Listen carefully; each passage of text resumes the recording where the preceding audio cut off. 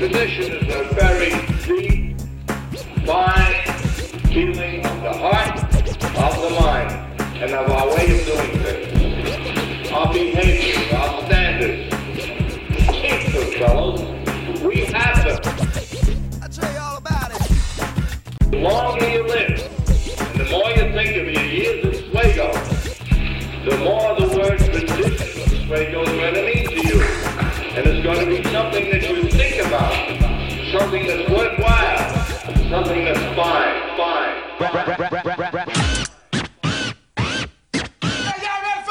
Like submarines, got periscopes, like Ollie does. The rope-a-dope, I think your bad breath lady needs a bottle of scope, yo. We got to kick it. Like Norman Mailer needs an envelope. Like fat ass mama needs some cantaloupe. Like Walter White needs an isotope. We need to kick it.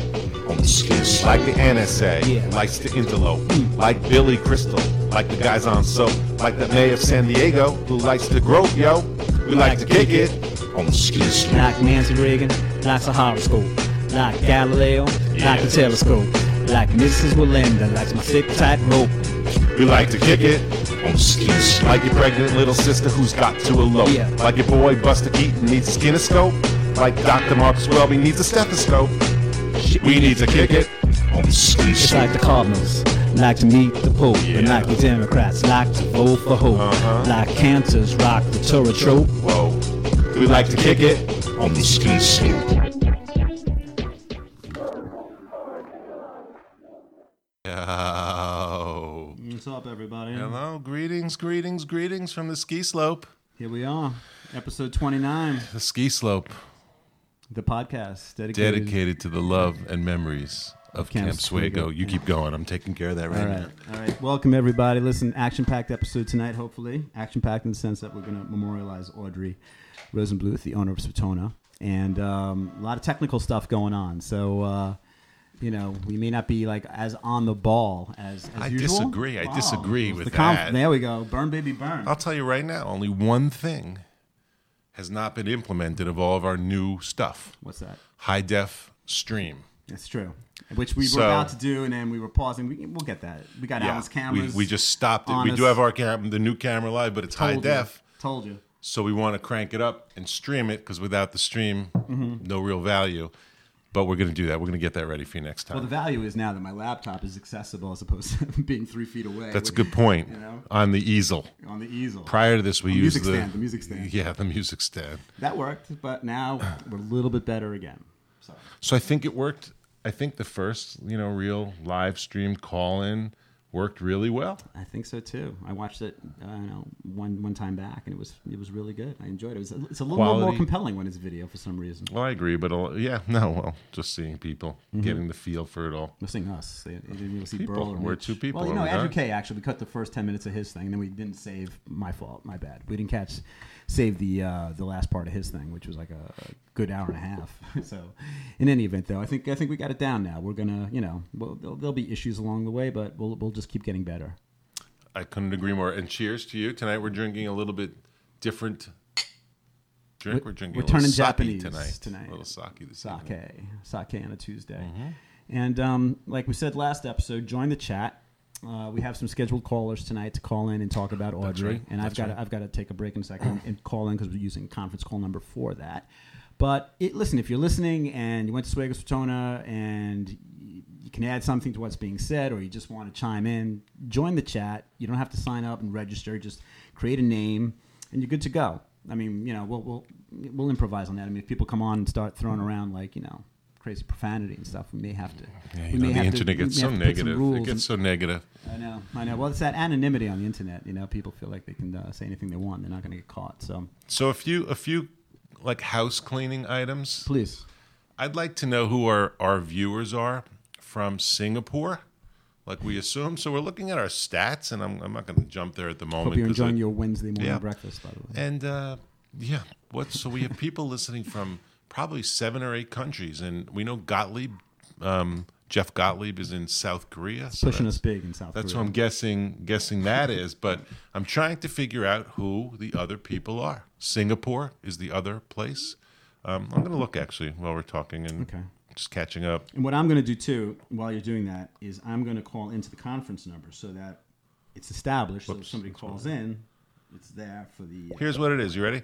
So we have 2% of our traffic comes from Korea, 1% from China, and 1% from Singapore in the last 3 months. That's pretty interesting, you know? You know, I heard rumors that we were getting very, very big in East Asia, but I didn't believe them until now. Well, I think Singapore.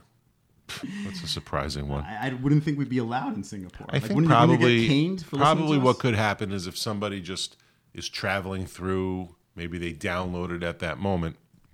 You know, people travel more. I guess it's possible. They don't have to live there. They could just become going through. Yeah, I'm having an issue because I'm not hearing the. I dialed into the phone, but I'm not hearing it dial. Sorry. So your phone isn't working? That's what's killing us right here? Just the regular old phone? That's it. Hang on. So I'm getting I'm all involved in wedding planning now. Ooh. Married in Hawaii. She's from Hawaii. Welcome. This service is provided by freeconferencecall.com. Please Please enter enter your I'm meeting trying to tell ID a fucking followed by story. the pound or hash. It's very personal. I know if the wedding stories are what's going to create the bigger audience in Singapore. Hang on one second. Anyway, very, very excited. Getting all the stuff together. Yeah. Looks like it's a beautiful place. Anyone who wants to come to Hawaii can celebrate. But first, you got to join the the chat Charleston room. Lawrence. Press But that's star correct. now. You have to Otherwise, like us on please Facebook wait, you'll and be joined join into the conference. the chat. Please Let's enter see who your we got PIN here. followed by the pound or hash Got a few sign. viewers, a couple viewers out there. Please identify you. yourself. Please wait. Join the chat. Please. Now, You are the only participant in this conference. Okay, so But all right, is it gonna be here's like the that thing. the All whole right, here's the time? thing. No, I'm going to turn it down. But for whatever reason, the conference call that we're using has the jazz stylings of Mr. Keith McCoy. there was a time when I No, so we're going to turn this down a little bit. But when somebody calls in, Used to the sing music and will dance. stop, and that will be the signifier that somebody has called in. Yeah, but if we don't have the music on, and well, if we're muting it so we don't hear this. Yeah, but we hear it like music. sort of an ambient right You're gonna now, make it right? lower than that? Can you make it lower than that? Because we'll hear someone come I on. can see what I can do. Let me see. Hang on. People are gonna fall asleep listening to us. They already do. Like you're making it harder. Breathe dude. in. Hold your breath. For count of 8. So, how's the picture for any of you that have watched us live before? Comparisons. You know, we're looking for the comparisons. Give us some feedback the here. analysis. Yeah. So, as far as tonight's episode, Please. it's really being dedicated to memories of Audrey. Mm-hmm. And like we said last time, we don't really know Audrey. You know, I think I know what she looks like. I mean, I know what she looks like. Her image is ingrained in my head. She struck me as a bit of a tough cookie. this She song, read by a the way, tougher shit. is called "Message to Audrey." At least it is now. We've named it. This Muzak song. Forever now, whenever we do a conference. But call, I Mr. know, I always knew. You know, I have a sister that went to Swatona, a couple years older than me. And I always knew that there was this admiration for Audrey Rosenbluth. Respect. Yeah, total respect. Yeah, no, I sensed that. We said that. We sensed it. I don't know though. Like, what did Audrey do? And I guess does I'll that ask mean? Sharon. No, compared to like Rita Swedlow. Like, what Well, was isn't Rita? that the same as Dave and Dave and Stan? Yeah, but I well- don't know because Dave was more of a. I feel like he was more in the background. Figurehead? I got to figure Audrey was more involved in Swatona than Dave was in Swego. At least in our tenure, you know. My guess is Our that latter tenure. right. It's more like how Dave was involved at my beginning of when I got there in '72. Right. Dave was pretty active. Right. In my day, like he was basically, he would, the only thing he did athletically, from what I recall, was Athletically, was Diamond One. He would bat like Dave? once a year. I don't remember even. You don't Dave remember him? doing You don't that. remember him batting? Like once a year, No. he'd go on Diamond One, and somebody How would did he pitch it do? to him. He would do all right. You Yeah. know, he wouldn't be doing it. I don't think if he wasn't going to do something respectable. But he wasn't playing soccer. You know, he wasn't. I didn't, Sorry, I didn't mean to interrupt you. I just had a thought because we've been thinking about like Swatona, and I wonder, and I'm looking forward to learning this. Did the Swatona girls have a favorite sport? Did you compete in any under 16 tournaments? we asked Amy and Jill this, and they said like tetherball.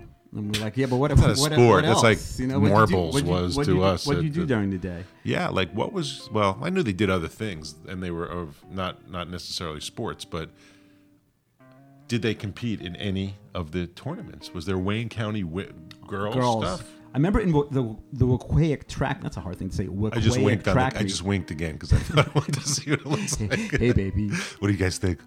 So the Wequahic track meet, I remember the girls came to that, but I think that was the only co-ed. Well, they came to our. Oh, that was a co-ed meet at Wequahic. Yeah, it was a track meet. Wequahic. I guess remember they going there once. What was the track and field camp? Right. Like, wasn't there a camp too that was like the swim meet camp? I don't know. I think there was a big swim meet similar to the way there was a Wequahic track meet. People, join the chat room. There's another. Yeah, come on. Let us know about the swim meets. There's viewers out there. Just identify yourself. That's it. We want to know who's there. Come on. We're here. No biggie. We're no commitments. We're not going to get your email. You think we were comfortable getting on live camera like this first? Come on. Chat, chicken. Well, we're older guys now. Yeah, come on. It's not so easy for us. Who would have thought, Howie and I, this is true. Like, I mean, it's jazz stuff in the background. It's funny. Who would have, we were saying to each other, who would have thought in I don't know, 30 years we'll just do a live TV show about Swago? Like if somebody told me in 1995, right? Which is a long time ago. That's 20 years ago. But that was still way after Swago. 20 years from now, you and Alan will do a podcast that'll morph into sort of a TV thing. And wow, it seems impossible. But here we are, ladies and gentlemen, defying the odds. So we're expecting a 6:30 call from a couple of ladies. Mm-hmm. Oh, by the way, I heard from Amy Littman yesterday, and what did she say? She still needs to coordinate the date with Lori and Jill, and then we'll get together. We'll have a social. How I think the hors d'oeuvres are still being passed. Excuse me while I go grab some. The music. So in any event, we are waiting for. Well, let's just talk. No. I just want to say I want to see who's coming on tonight. I don't want people to be like, shit, am I going to have to listen to these two guys talk over like smooth jazz all night? Smooth. You're not gonna because CD 101. You could just turn CD 101.9 on if you prefer. Right, maybe that's better. But you don't get sort of the Swagos Swatona So the viewer numbers are coming up. So it's clicking up. So. Who's there? Who's on? Well, here's the deal. I am waiting for Bonnie Nachamie and Sharon Tanzer to call in. Great. Like their team, as far as I can tell. So they're going to call into the conference call. And the second somebody calls into the conference call, whether it be Bonnie or Sharon, this jazz stuff ends. And then you get one of their beautiful voices. Exactly. And that's what you want. Maybe two if they're talking over each other. It's sort of exciting. It's sort of like white smoke for the Pope, like when the music ends. It's like, that's who when is you know. Who They've is decided who it is. So, will it be But Bonnie? they already know. Sharon? Oh, that's true, because they don't know who'll be first. They don't, unless they're watching this and I don't want to go first. I still hear the jazz in the background. Another viewer. From Singapore. Singapore. A lot of Swagoites and Swatonahites ended up in Singapore, I think. So we're just not going to talk till someone identifies themselves. We're just going to listen to this smooth stylings of Mr. Chicoria. Yeah. So it's it's unfortunate, but we get it's fortunate for us, but we get the good view. Yeah. We would have liked to flip it around. Like we have a beautiful view of the Empire State Building. We get the Tony Montana. We got a call coming in. The world is yours. All right, hang on a second, people. Let's see. No, but they're not calling into the conference call. I think this is Bonnie Nachamie. I'm going to take the call. Take the call and let's just talk to her on this, and then we'll recall in. Answer. Hurry up. I'm trying. Hello. Hi, it's Sharon and Bonnie. The conference call number you gave us doesn't work. Oh my goodness. To get past the canteen without getting seen by Audrey and Rita. So, oh no! All right, it's funny. We were waiting for you guys to call in on the conference line. Maybe I gave you the wrong number, and it's like this jazz music in the background. Hang on, I'm going to turn you up a little bit. You guys are on live now. We appreciate your creativity. Hi, everybody. Hello there, Sharon and Bonnie. Well, we did tell you the jazz music would end once they called. Not quite in the way we thought, but here they are. Well, give us the number and we'll do. Where we are right now. Well, maybe we'll take a break, like in 15 minutes, 20 minutes, and I'll send you the number then, and then we can pick it up. But as long as we got you, we may as well stay with it. Were you ladies the same year, like around the same year? No, Sharon's significantly older. Sorry, Bonnie. I apologize. How dare you? Pick up a sore subject. Oh, I didn't mean to go there first. I'm 2 years older than Bonnie, yes? Yes, but who's counting, Sharon? But you were from the same era, Swatonah era. Correct. I spanned a lot of eras because I was a camper, counselor, and group leader. Wow. You really? And I used to be the older, but now I'm the younger sister of Andrew Hambone Nachamie. I don't know if you know him. Yeah, we don't know him. Now you've moved to younger. I like that. Very, very well done. Yeah, Andrew was 2 years older than we were, so he was my first Hambone. So when I think of Hambone, he's the quintessential one. Bonnie, what years did you span doing all of those things? Well, I started as a SOF in 1969, and I ended as the Ranger group leader in 1983. Oh, wow, you went all the way. Hey, most of the Swatonaha girls did. They didn't always No, talk they about didn't. it. But Not for our year. Not for our years. So Not in ours either. it's nice that we're really happy to have you both call in. You know, Howie and I love doing this, and we've gotten a lot of the Swago people on.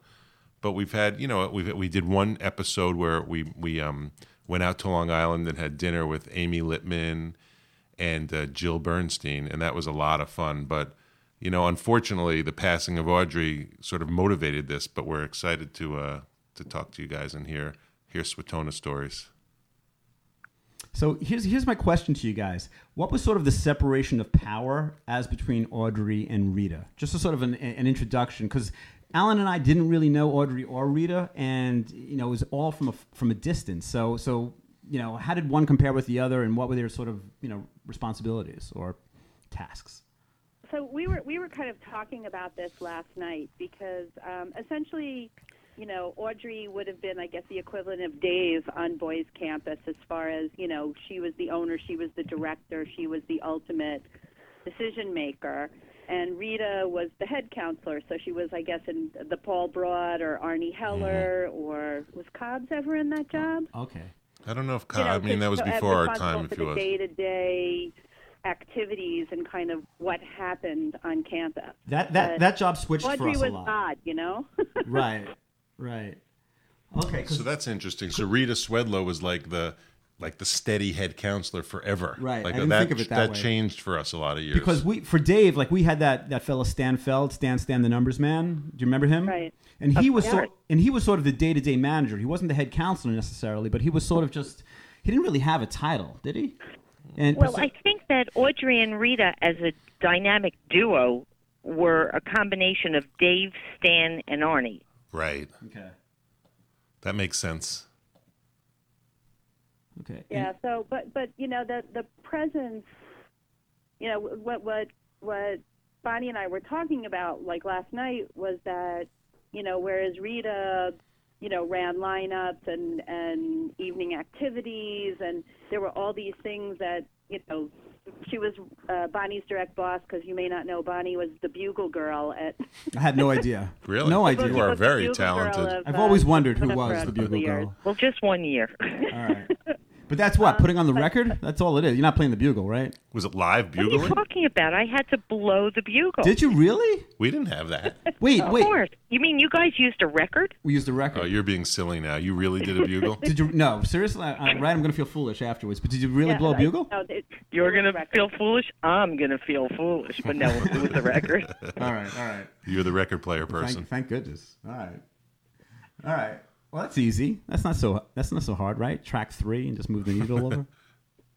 No, I was in charge. I was Rita's administrative assistant. I would run around and do stuff like that. It was my year after high school, before college. All right. I think you fixed me up with somebody too, Bonnie. You did? I did? I think you, because we talked about this on a prior podcast, that when you're sort of under an inter, the counselors would generally fix you up with who your respective girlfriend or boyfriend was, and I kind of remember you. I don't know who it was, but I kind of remember you doing that for me. But maybe I'm wrong. But interesting. Were you a bit of a matchmaker in your day? No, not really. Oh, wow. Well, maybe you saw something in case. Howie that you just I really appreciate wanted the effort. Maybe I'm wrong though. You saw a bond. Well, who are your counselors for? From 76 on. Well, let's see. Corinne Perry, Adam Perry was at Swago. Yeah. Okay. I was actually her first counselor when she came to camp, and Andy, I think, was Adam's first counselor. The Mavora, Stacy Mavora, Jill Lieber, Joanne Leipzig, Kim Fiedelman, Kim Breslauer. I spanned a lot of time, guys. I know. I remember you being there, and I didn't really know you that well. I mean, we knew Andy because he was 2 years older than us, and I knew that you were his older sister. We always knew of you. Right, of you, but which is a nice thing. Formerly older sister. Oh, Right. I'm sorry. Excuse me. That was younger I sister. forgot about the digression in age. All right. So what's your memories of Audrey? because from a distance at least, and I don't mean this in a bad way, she always seemed just very serious to me. Like there was no casualness about it. Did she have light moments? She was the quintessential strong woman. There was no doubt that she ran Swatona, and people knew. I mean, she was everywhere. She knew everything. But I think she had a good sense of humor, and she knew all of her girls. And here's little things that you probably don't know. Sharon and I were talking about this last night too. If you had some accomplishment at camp, the first thing you would do is go running to Audrey's house to get your Hershey bar. Audrey was the queen of the Hershey bar. So if you did Half Lake, if you lost a tooth, if you got a bullseye, it's like the Tooth Fairy, but it's like an expanded Tooth Fairy. You do anything, exactly. You get a candy bar. I mean, and the thing you always wanted to do was get into her house because she had a calendar right above her desk, and you could always tell when you knew when Color War should break by the activities that she would put on the calendar. I like that. So there's sort of a guessing game going on. She tipped the hand. Well, that's only when you were older. When you were younger, you just wanted to see her open that magic closet that she kept the Hershey bars in, because there was lots of other really cool stuff in there, like giveaways that they, like you had the major S and the minor S and the jackets and all that. But at Swatona, they had this bowling. They had all kinds of stuff, and she always had extras. And every once in a while, if you did something extra special, she'd give you like a sing record from another year or something. There was that magic closet. We hadn't talked about that, Bon. No, but it's definitely true. Where if you won that stupid, not stupid, that ever-present, every year Swatona sweepstake evening activity. I mean, they really had to dig deep for some of these activities. Or human anagrams, but you didn't have human anagrams. No, I remember the name, though. And birthday ball. We didn't have that. Well, birthday ball was a big... Birthday ball was Color War in training. You were in training for Color War. That's what that was. Right. What exactly was birthday ball? They broke the camp up into 4 teams by when your birthday was, so it was by season. And then the 4 seasons would compete by making centerpieces for a special dinner to celebrate Swatona's birthday, by having a little mural, by having a little mini skit type of thing and learning a song. And then, depending upon the number of years that you were at camp, you would get called up to light a candle on the cake. And that was actually a big deal. And Audrey would have this great big candle, and they would call you in descending order from, the folks that were there, the oldest to the youngest. Mm-hmm. And I have to tell you, having been there for, I can't believe I can say this out loud, 15 years, I got to light the 4th candle. That was very exciting. Wow, nice. Wow. Where like the only people lighting the candle more than you would have been like Audrey, Rita, and Nancy. Actually, it was Audrey, Rita, and Nancy, and then Lucille and I came the same year. Wow. In 69, right, because Ellie came in 69. Exactly. Lucille, the play director? Yes. Okay. Yes, the one who put you through the paces for your senior. She was great. In retrospect, she was. I mean, what a character, The Swago senior boys. What plays did you guys do? We did Anything Goes, and then The Music Man. Oh, okay. Did you guys? You don't seem too thrilled by that selection. The Swago boys. That was great. That was actually I was the lead. Play. My first year, I was a senior. You did a Music Man. I worked for Lucille because when I continued after finishing I went for 3 years as staff, and I was the musical person who worked with Lucille at Swatona. So you would play the piano during the show. You were the. I played for the senior plays. Yeah. Oh, that's great. That's awesome. So I did. I know I did Grease. Okay. I'm trying to think of which ones I did after I wasn't a camper anymore. It was Grease, Pajama Game, the Pajama Game, I remember that one. There had to be one more. I don't know if I remember what. Fiddler? No, I don't. West Side Story? I don't remember. Yeah. Ask Eddie Burke would probably remember. Yeah, actually, Eddie Burke and I were in the Pajama Game together. But then what was your second senior play? My first one was Grease. I remember that one. So that's the 2 I remember, Grease and I remember those as a kid. Pajama Game, and I forget what I did after that. I feel like our 2, Anything Goes and Music Man, they were very, particularly the Music Man, those songs are very difficult songs to sing and to get together. But we mastered it, dude. I guess. I suppose we did. I was the constable or the mayor. I was the lead. I confused my two roles in the two different senior plays. Did you guys look forward to it? The Swago Senior Boys, we actually really did look forward to that event, doing that play. Did the girls look forward to it the same way? Absolutely. Oh, I think very much so. I mean, yeah. I mean, I think first of all, it was getting to spend time with the boys that wasn't at socials. Exactly. And so everybody was it wasn't like you were awkward and whatever. You all got to interact with each other and get to know each other as people, not as like prospective boyfriends and girlfriends. Right. Mm-hmm. It was just like a whole different, and being over to just be able to be at boys' campus was so exciting. I think we felt the same way about going to your campus, and we always thought it was funny that we had to go to Swatona to audition for the senior play. It's like, is that it's bad, true? yeah, No, it's bad. It's bad enough that we have to sort of sing and I don't recall that. Oh yeah. We talked about this in a prior episode, but that we had to do it at Swatona was a whole taking us out of our element completely, and I don't know, it seemed to work. Well, what you guys don't know about Swatona is the senior show was the pinnacle of Swatona theater. But every other week, there was another show that was put on at Swatona, and they were major productions. Lucille used to turn them out one a week. She was a machine. And each group would do a show. And one of the first questions that the kids would ask when they get off the bus, us included, was, what show are we doing? What show are we doing? So now, to be in the senior show with the boys, I mean, how cool were we? Yeah. Well, first of all, it meant that most of us didn't have to play boy parts because I had a boy part. That's funny. That's progress. I know, always. I always had like one of the second male lead or something like that in all the plays, and here it was. I was going to get to finally be a girl, Right. The girls with the deep voices are freaking a little bit. Like, I don't know if I'm going to get a good role this year. Yeah. Actually, Sharon, I didn't think of it that way. You're right. Yeah. There you go. But that and there was carnival. Like, those were the two activities and carnival to a much lesser extent that were somewhat co-ed. Like, everything else was. And it's funny that separate. they would join like the mayor of Swago and the mayor of Swatona together, as if like you sat on political committees together to like govern. Well, they brought you together. I was frustrated by that because I was the mayor of Swago and my girlfriend at the time, Cheryl Brown, was the mayor of Swatona. And they didn't give us a car ride. They didn't want anything ugly to happen. They really, and I think I don't think Dave liked me that much. So Dave's got a complex that Dave didn't like him. Listen, it proves itself by the fact he didn't give me the car ride. But he he didn't give us a car ride. It was like, come on, this is like Camelot here. We're actually going out with one another. This should be the most glorious time in all of Swago and Swatona's political history, and they passed on it. Now, that's funny because at Audrey's funeral last week, I ran into Eddie Burke, who was the mayor of Swago when I was the mayor of Swatona. Yeah.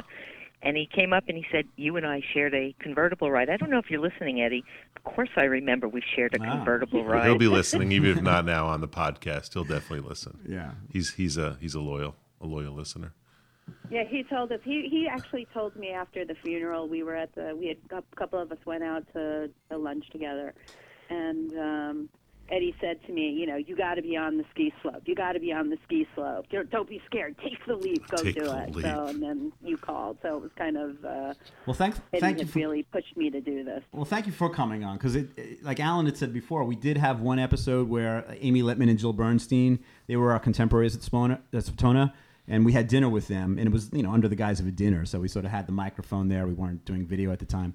But that's it, and we are dedicated to Swago and Swatona, so it's so nice now to get the Swatona element in there, and I'm glad you were able to overcome your trepidation and fear and join us here. It really helped. There's going to be a good 150 people who hear this. This is a lot of pressure.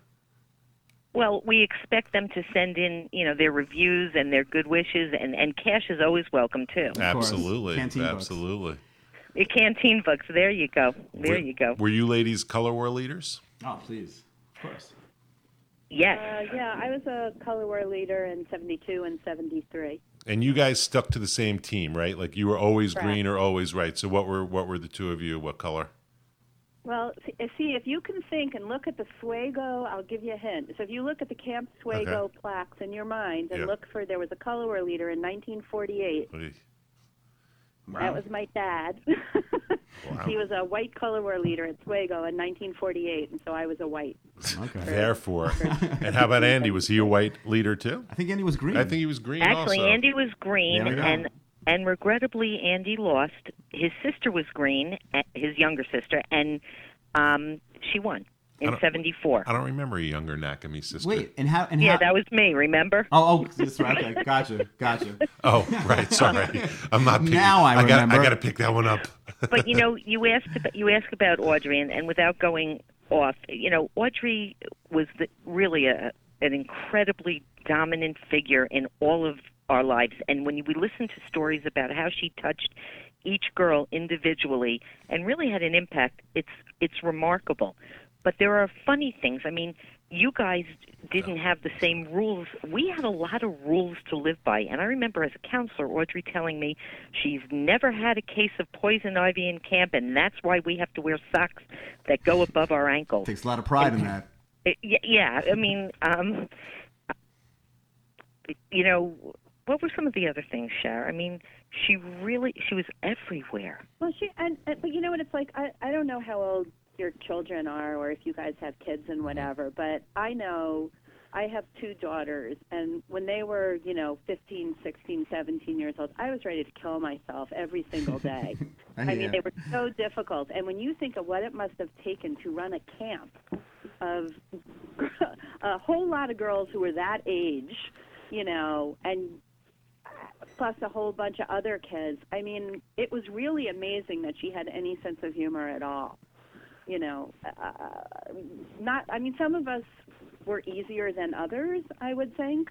Like the fact that you guys say you really didn't have anything to do with Audrey tells me you really didn't make any night visits to Swatonaha camp. We did. We just didn't get caught. Of them, but yeah, we were sleek. The smart guys. Okay. Well, you know what I mean? It's just I just can't imagine what it's like to be responsible for that many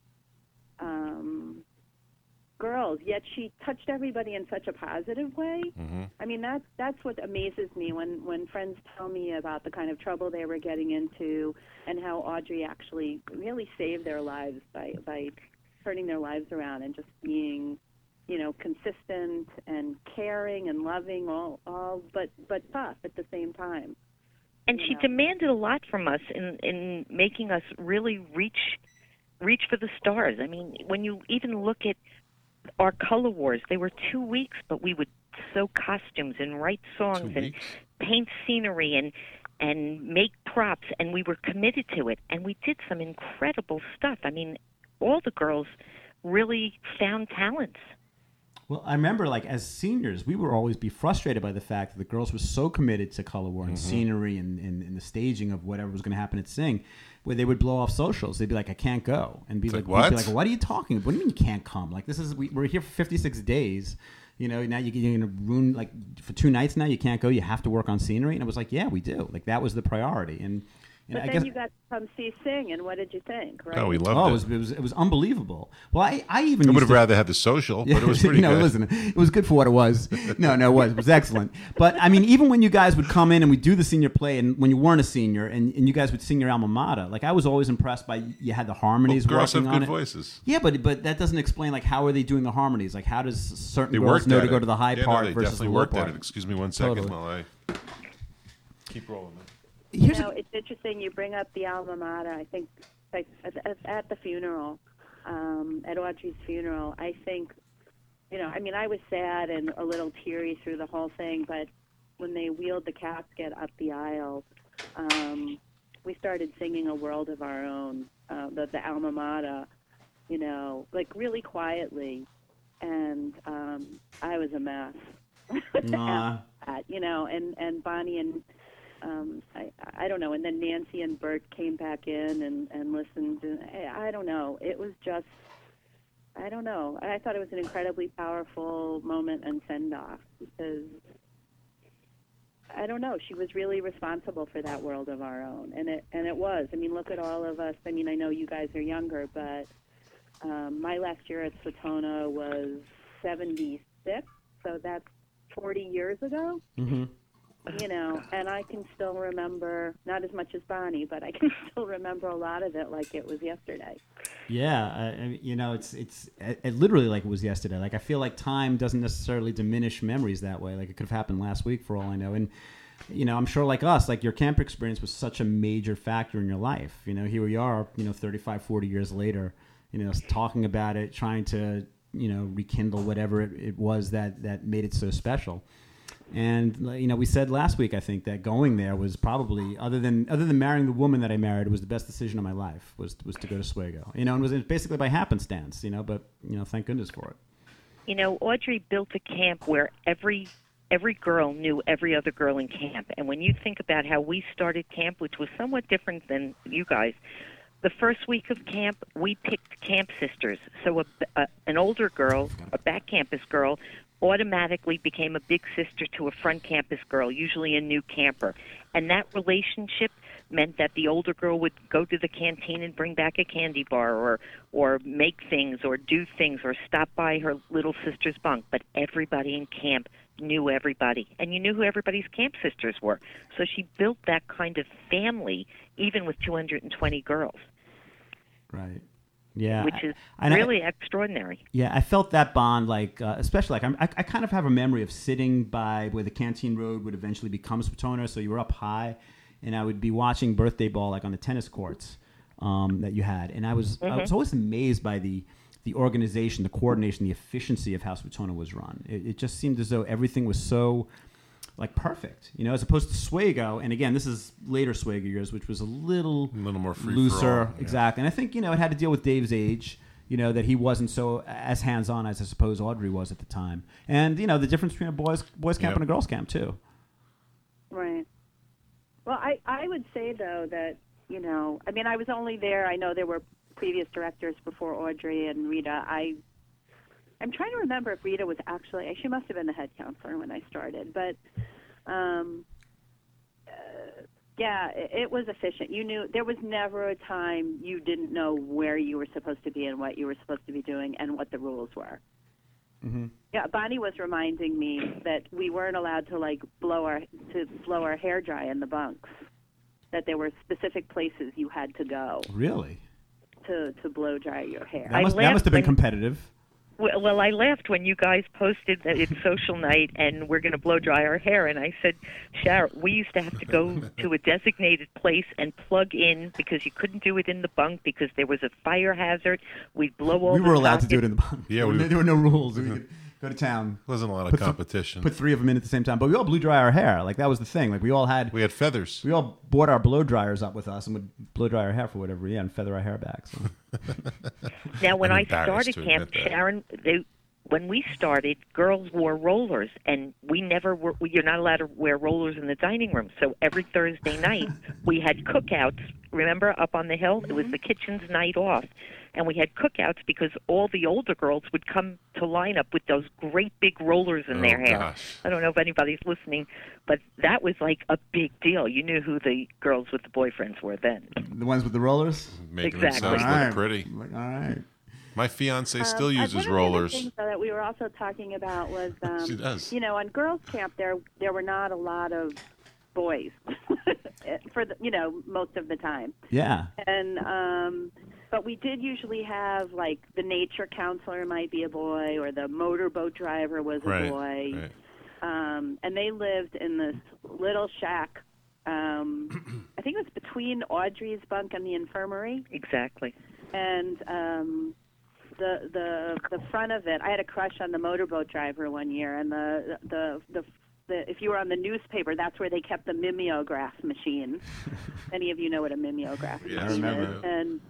And so I joined the newspaper so I could go up there and work the mimeograph machine and maybe run into the water ski instructor. But, that's the kind of thing Audrey knew because she'd give you that look when you walked by her house. The sort of all-knowing. She wouldn't give me that if I was going someplace else, but she somehow knew when I was going to that shack. Yeah, there are people like that just look through you. Remember the library, Bonnie? Absolutely. By the way, you guys had the Swego Rattler every week. We had the Swatonaha Tatler. That was our newspaper. Yeah, we had it every year. We didn't have it every week. It was once. We had it See, there you go. We got it like banquet night, like the last night of camp was the Sway. Well, maybe actually earlier on it did come out a little more often. I don't think it did though, because it had the last Will and Testament. I think it was more of a yearbook for us. Did they write ditties? Did the counselors write ditties about each of you? Like sort of things that were like little funny little like a last Will and Testament kind of thing. But more like we had every kid there was like a 2-line rhyme about every kid in the camp in the year. No, we didn't have that. They weren't organized in they didn't have to be a limerick or anything like that, but they did write a couple of comments about the kid, at least earlier on in my years. That was the Last Will and Testament. Yeah, okay. But it wasn't a rhyming. Yeah, Last Will and Testament. They would lyric. leave something to you that was funny, They would leave whatever. I don't even remember. I got give examples of it. I don't want to say. What did you get? I got like mirrors and combs. Mirrors and combs. So you can look good.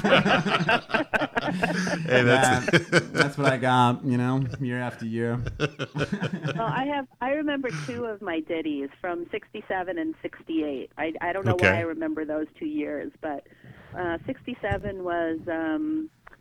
Now I forgot it. Wait. One of them was Little Miss Neatness loves to scream. To live in the lake is her only dream. So it told a lot about me, the Little Miss Neatness. I could see through your soul from that. I think the counselor must not have liked me very much. But all my things were pretty much, I think, about swimming. I think the lake was like really the center of camp life. We go on a canoe trip every year, and we jump in the lake, unless it's like, incredibly cold. And sort of the taste and just the overall experience of being in that water is so it's so resonates. Invigorating. It's like where you're at just from the feel of it, the taste of it. It's an incredible lake. I have to tell you, I miss swimming in the lake, and I was a waterfront counselor. And although I will tell you, in August it gets really cold. But anyway, and I know that because I'd be in a sweatshirt saying to the girls, okay, we have to go in. But you know what? I think Audrey had tremendous confidence in her campers. Mm-hmm. She gave you the parameters, but then she let you go with it. And 13, 14, and 15-year-old girls had incredible imaginations and produced incredible things. And she, as controlling as she was about directing camp, was as hands-off as she would be to let the girls go and do what they needed to do. But I'll tell you a funny story that Bert told me after it happened. One year, Color War was breaking with an airplane that was going to drop pamphlets on girls' side. You guys had already done it. Right. But it was 1973. Keep going. Anyway, no, it wasn't. Was it? Okay, well, anyway, Andrew Nachamie just walked into my office. Oh, put him on. Can I put him on? Of course you can. Hambone. Hambone. Yo. Hambone. Mac? How are you guys? What's up, Andrew? We asked for you to be on here a year ago, man. What are you doing at your younger sister's office? I can't believe she has an office being 17. I wanted to hear the stories. That's all. It's all green and white in here. Yeah, I hear you, brother.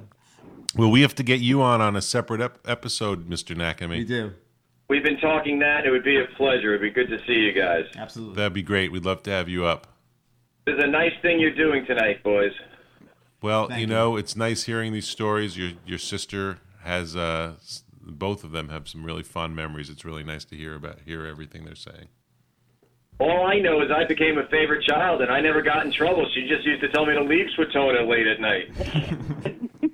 It's good to have an older sister in those regards. Right, but now that you don't have one. It's hope that your sister was Bonnie.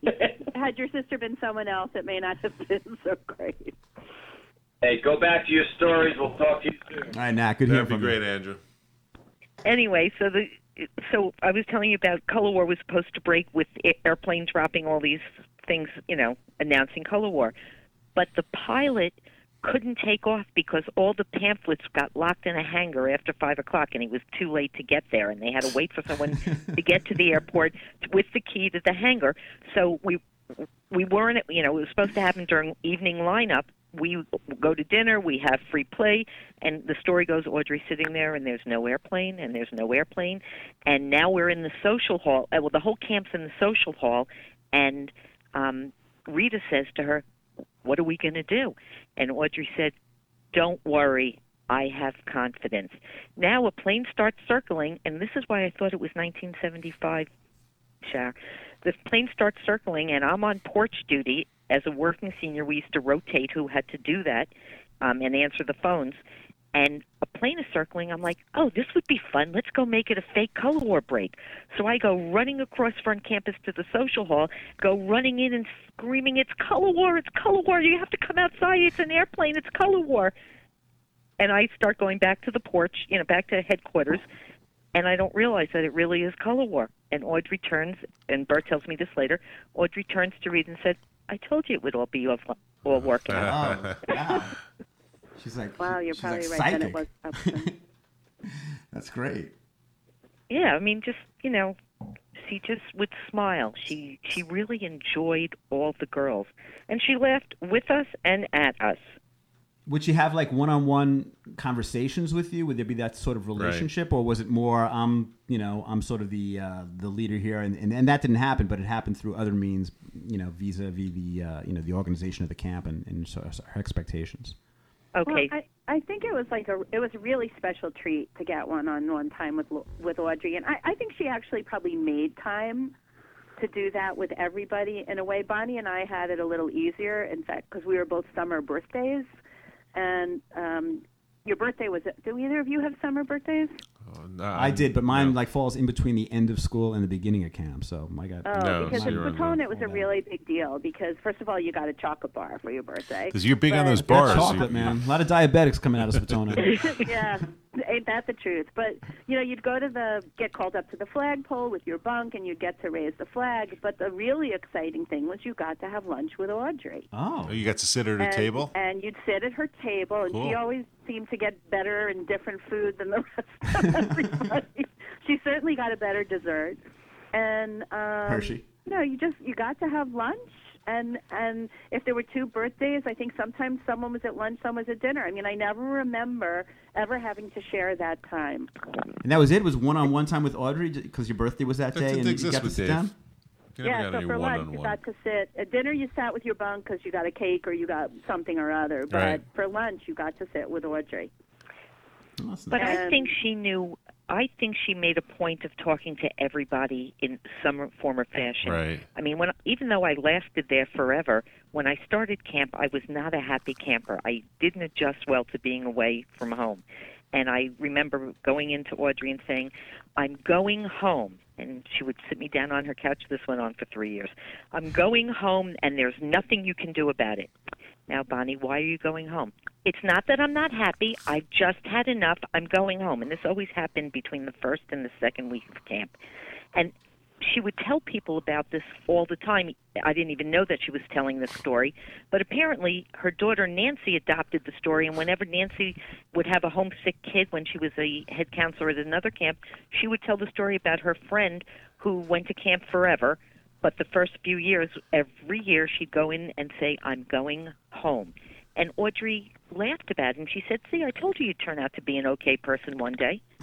And that was her belief. She said she knew that she was having an impact on what we were all going to be when we got older. She said that? Like you heard her like years later say that was... She would say it's amazing what camp did for these people. She didn't say she did it. Okay.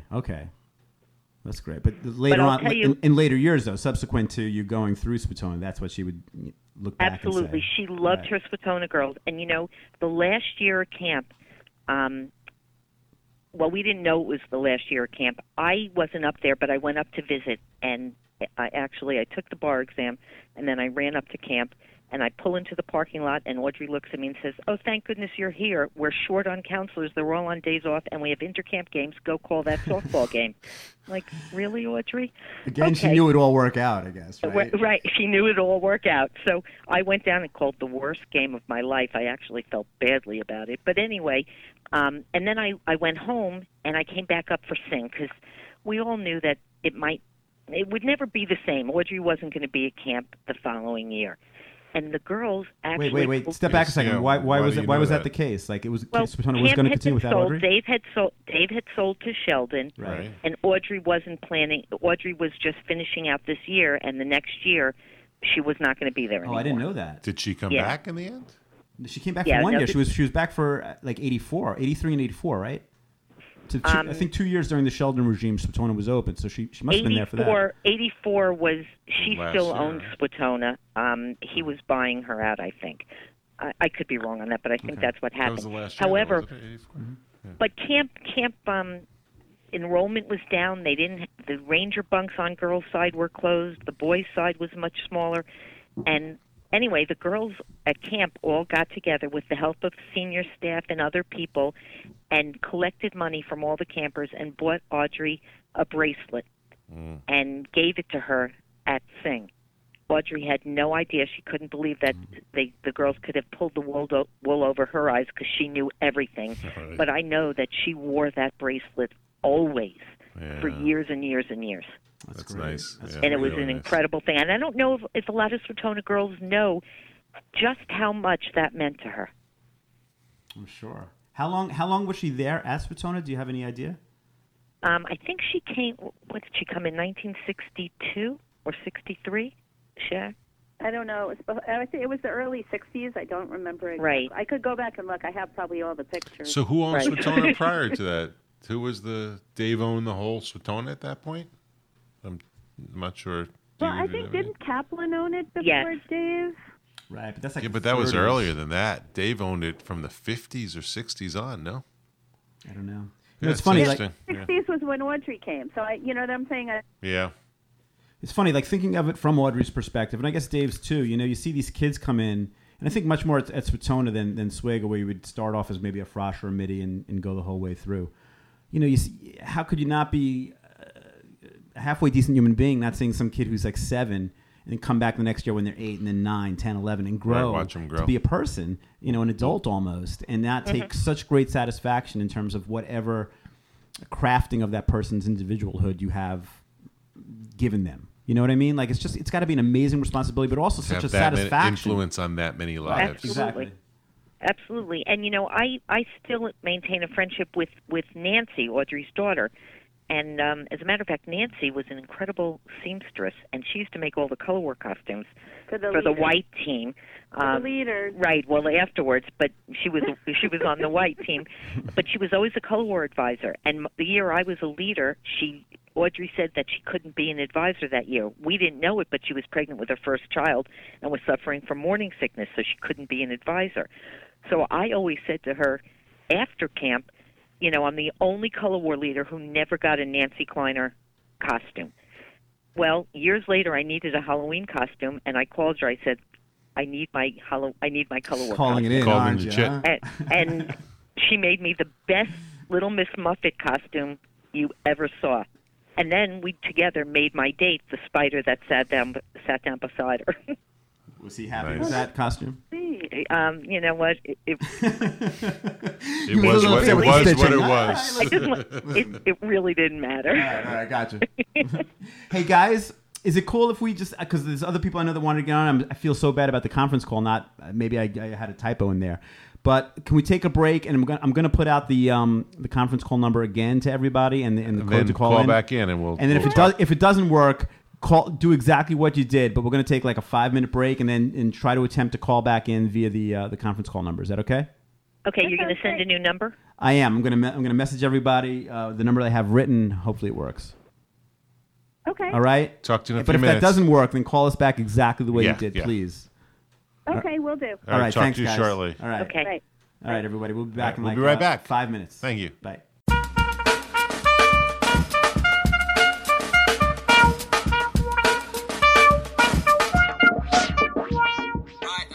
Ladies and gentlemen, we have two of our contemporaries, Susan Wittlin, Kay, and Lori Kaplan-Rosen, joining us.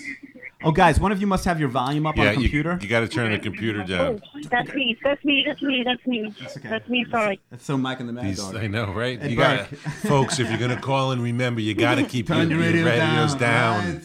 Jeez. I was having a good time listening to you guys. I mean, it's with Sharon and Bonnie. I couldn't help myself. I forgot. Nah, no worries. You got to change who we're talking to right I'm doing now. that right now. So, hey, ladies, welcome to the ski slope. Thank you. Thank you for having us. You guys are so sweet to have done this because I don't know if you realize how important Audrey was to us Well, tell girls at camp. You know, she ran that camp with an iron fist, but yet loved us all equally. I don't know how she did it. And it was, you know, now as an adult, just seeing how she controlled this camp and ran it, she just, you know, now I think she's an inspiration, personally. I didn't get to go to the funeral and hear some of the wonderful things that were said, but, you know, I could just imagine. I have a question. So, what people said about her. What about you, Susan? You were there. You know, Howie knows I wrote a memory lane little letter down and talking about Audrey and what she did and how much she gave to us girls. And you really felt like an individual, not just a camper, which really made you feel special in your own world, even though she was in charge of so many. She was nurturing, she was caring, she was concerning, and yet she ran this camp. And it's so strange now when you see all of the camps that currently are in practice. My friends own Wakanda, and, you know, they have to employ someone to be the camp mom. And she just was the camp owner and the camp mom. And there's nothing that was better than to get the praise and you know, kudos from her. That really was something that everybody and having dinner with her. Sharon Tanzer. I remember having dinner with her. Sharon that was like Tanzer. an honor. Did you guys in Swago have honors to sit at Dave's table to eat? No. Dave wanted his privacy. Really? No, we didn't have that. Yeah, he didn't care. Are you kidding me? That's so funny. Oh, my gosh. Oh, God. We, like, begged to sit with Audrey. Everybody wanted to. And, I mean, I don't know if it was, like, a special birthday or something that went on in your life. You got to sit with Audrey and eat. And she always got the food. That's what Sharon was saying. She said that you also all would run up to Audrey's house to get a chocolate bar whenever you did something with that was worthy of her approval. Yeah, apparently the chocolate bar was like the best day. Was there any time where you thought you were worthy of a chocolate bar and would go up to Audrey's house and she'd be like, sorry, that doesn't quite cut it? No. I actually don't think I ever got a chocolate bar. Oh. I was never a good athlete, so I didn't really deserve it ever, Howie. I was pretty sucky at camp. What about you, Susan? Susan has probably got a lot of chocolate. I think there were definitely some people. I remember Cheryl getting a chocolate bar. And I think Bonnie... Yes, but I think Bonnie... Do you remember Bonnie Brown? Bonnie Brown? No, you had a birthday in the summer, you were sure to get a chocolate bar. Bonnie Nachamie? No, Bonnie Brown. She was in my... I was a staff with her. Bonnie Brown team. I remember her name because it was all about... She would tell me brown paintbrushes or something like that. New York City, that she was. I have to try and look her up and find her Facebook. I have a memory of Audrey, not even from camp. When we had, there was a reunion, oh gosh, it was like in 97, 98, and wasn't that Huntington? Okay. Do you remember that? In Huntington. I think guys were there too, no? Lake Huntington, are we talking about? No, in Huntington. There was a reunion. No. It was in like Huntington. Yeah, Long Island. So whatever, I'll just tell the story. Oh, yeah, that was like in 1999, yeah. I thought it was in Fort Lee. No, in 1999, when the old Swago Swatonaha website was going on. Yeah, I went my daughter's first birthday party went there. That's right. I recall that now. Yes, so I was really excited because I started the past just 2 summers I did this. I taught arts and crafts at Ivy League day camp in Smithtown. So I was so excited to tell her that, like, I was a working parent and, you know, I was getting my kids to go to camp for free, and I was having a really good time those 2 summers that I did it. And she knew the owners, she knew about them, she knew everything. And I'm looking at her and she's saying, Lori, the Jewish camps are a small world. We all know each other. We all respect each other. And, you know, it was like we're like all family. And that just like another icing on the cake about her was just that, you know, I don't know. I just love the full circle. That she expected good things from you? It was like, of course you're doing these things. Like... Exactly.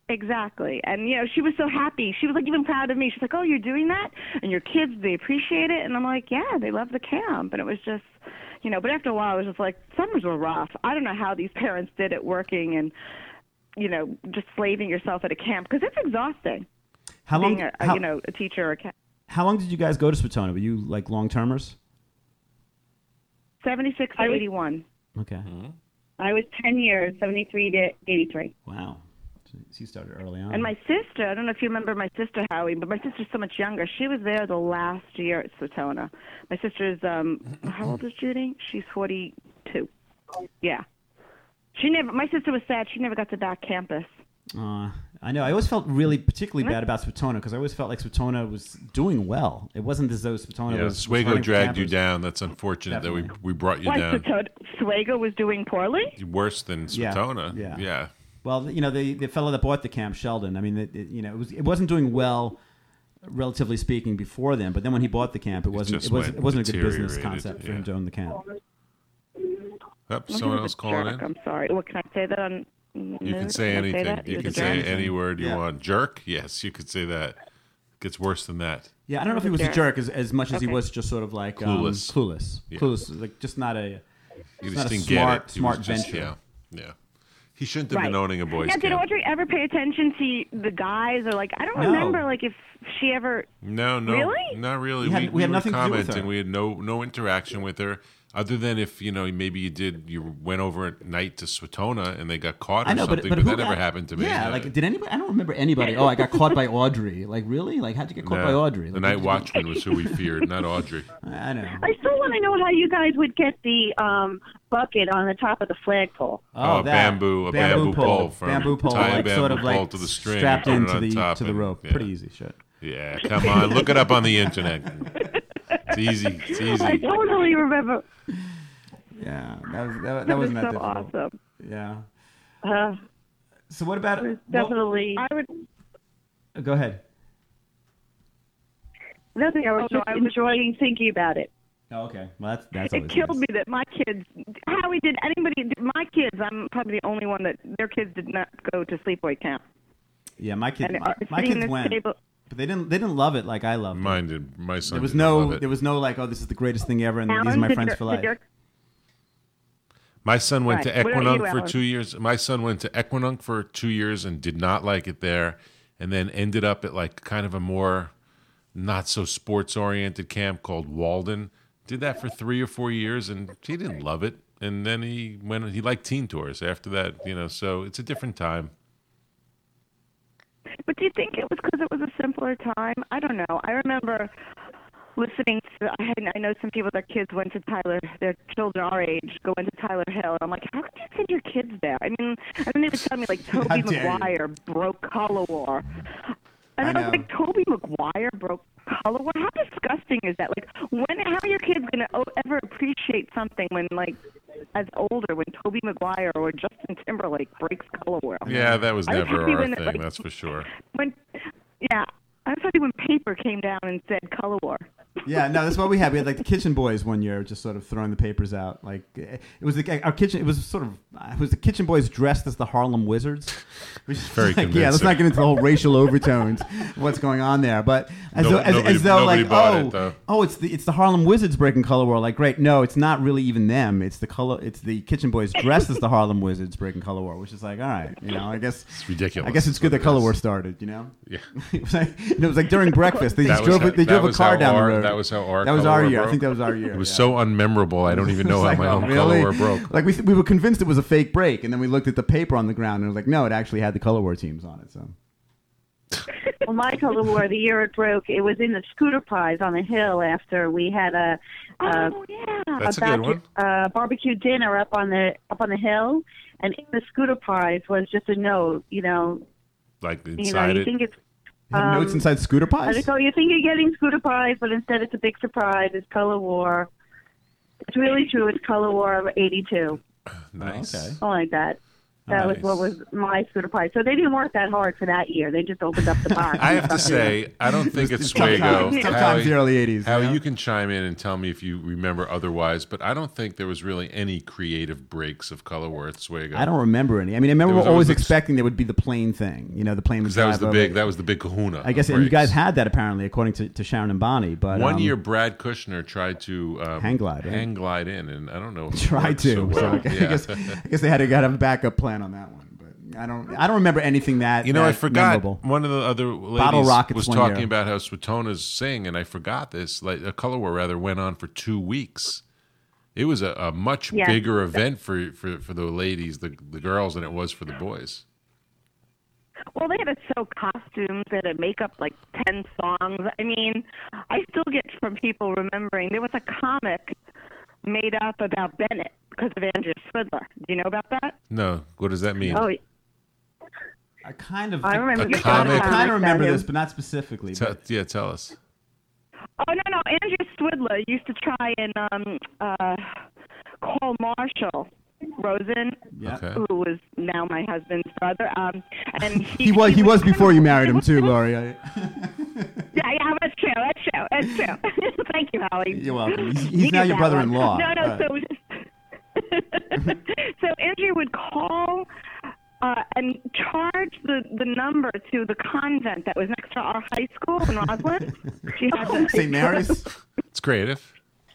Nice. I'm sorry. And so one time she got caught, and so the white team made up this comment about comic on Andrea and mentioning Bennett. So it was just really funny. I remember Rita and Audrey. I brought Bennett up to visiting day when my sister was still going to camp. She was about 9 at the time, and I'm like, "Hey, look, this is my boyfriend. This is the guy that the comic is about." And they're like, "Yeah, whatever."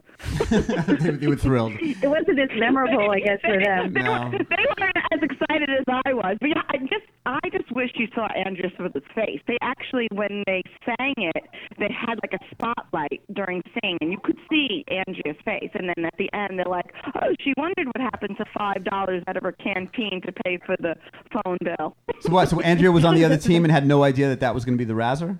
Or the comic, as you guys call it. Oh, okay. She was agreeing, and the white made the comic about her. Okay. And you guys would keep that secret? Like that would stay on the QT the entire time? You wouldn't notify the other side? Like the what? whole time. She did not know. She did not know until sing night, the whole time, whatever. But yeah, remember, that was on the other team, so it was easy to keep I'm still secret. surprised that would stay secretive, because if on the guy's side, it wasn't that big of a deal to sing. It was like if you had a funny razzer, and it's funny because we called it a razzer, you guys called it a comic. You'd find out about it. The most important part was that, but the most important part about the whole thing was that you had to get an approval because you could never really make fun of a camper. Generally, our comics were about like the lifeguard or the tennis guy or, arts and crafts, whatever those wacko. Did you guys have, Sing was big. Barbara and... I'm sorry. Keep going. What was Barbara? The arts and crafts. Barbara and... They don't know. They weren't there. That'd be Barbara. Was there a sporting event during Color War that was of particular importance? Like Sing was big at the boys' camp, not as big as the girls, but the big basketball game was the big deal. Was there a particular sporting event during Color War that had more significance? Water Brigade. What was it? What about the Apache relay? Well, that was a big overall. There was no game. There was no volleyball game or... No. Oh, wait, there was an All-Star. Wasn't there an All-Star game? Oh, so there wasn't any single I probably wasn't playing in Not it surprising, I guess. There might have been. I don't remember, though. We had a According to Tanzer, first thing. We had a Apache relay. But everybody had to participate. The Water Brigade up from the water. Yep. We're being told by Sharon Tanzer that you did have razzes. That you had comics. Oh, that was just an evening activity. And razzes. The scavenger hunt was just an evening activity. That wasn't a Color War thing. What about, did you have an entrance song? We had to have an entrance song, a team song. We didn't have an entrance song. For Sing we had a march, an Alma Mater, and then razzers, which would be maybe 15 or so. Maybe you had to have it more masculine sounding. Oh yeah, well, yeah. We were more masculine we had to sounding. do so many songs. I mean, for us though, it was sort of odd that during Color War, because singing and making up songs we had group sing night one night where your group would sing. We didn't like but that. Other than that, there was nothing musical at all about Swago. They didn't offer any sort of musical singing program. There was no theater really, unless you were a really little kid or in the senior play. So it was sort of odd that at the end, the sing would be so important. Like you'd have to spend afternoons and mornings in the social hall practicing. To your experience during the previous 8 weeks. Right. That's really cool though. Yeah, we loved it. It was. It actually really worked loved out okay. I mean, you didn't really like it as a camper, like having to go to sing practice. I liked it. I liked the whole sing. You thing. liked sing practice? Right. It was a time to just fucking hang out. I want some documentary we didn't evidence like on it Alan either. attending sing practice. I didn't go. That's how Did you like sing practice, Susan? I'm no, sorry? I didn't like it because like I didn't like sing practice because like the leaders used to get mad at us if we weren't singing and cheering with happy faces. Oh, you know? and then after sing practice, we had to sing our way up to the flagpole. Do you remember that? As a team, we'd have to all hold hands and walk our way up to the flagpole singing. Wow. We had that too. We had like the cheer. We would have a lineup, like we would have like the two teams facing off, like an evening lineup, like with 1, and 2, it would be like 4. sort of like just the sort of like 1, 2, 3, fight, Aleph Bet Gimel Daled, Green Machine is really solid, like chanting that 5 times in a row. It was really stupid why we did that. It was beyond me. Yeah, it was a 10-10 split. No, we from what I would remember. 10-10. How could you ever win that? Like a birdie in a tree. You remember that? A birdie in a tree said something very true to me, and then you all walk up.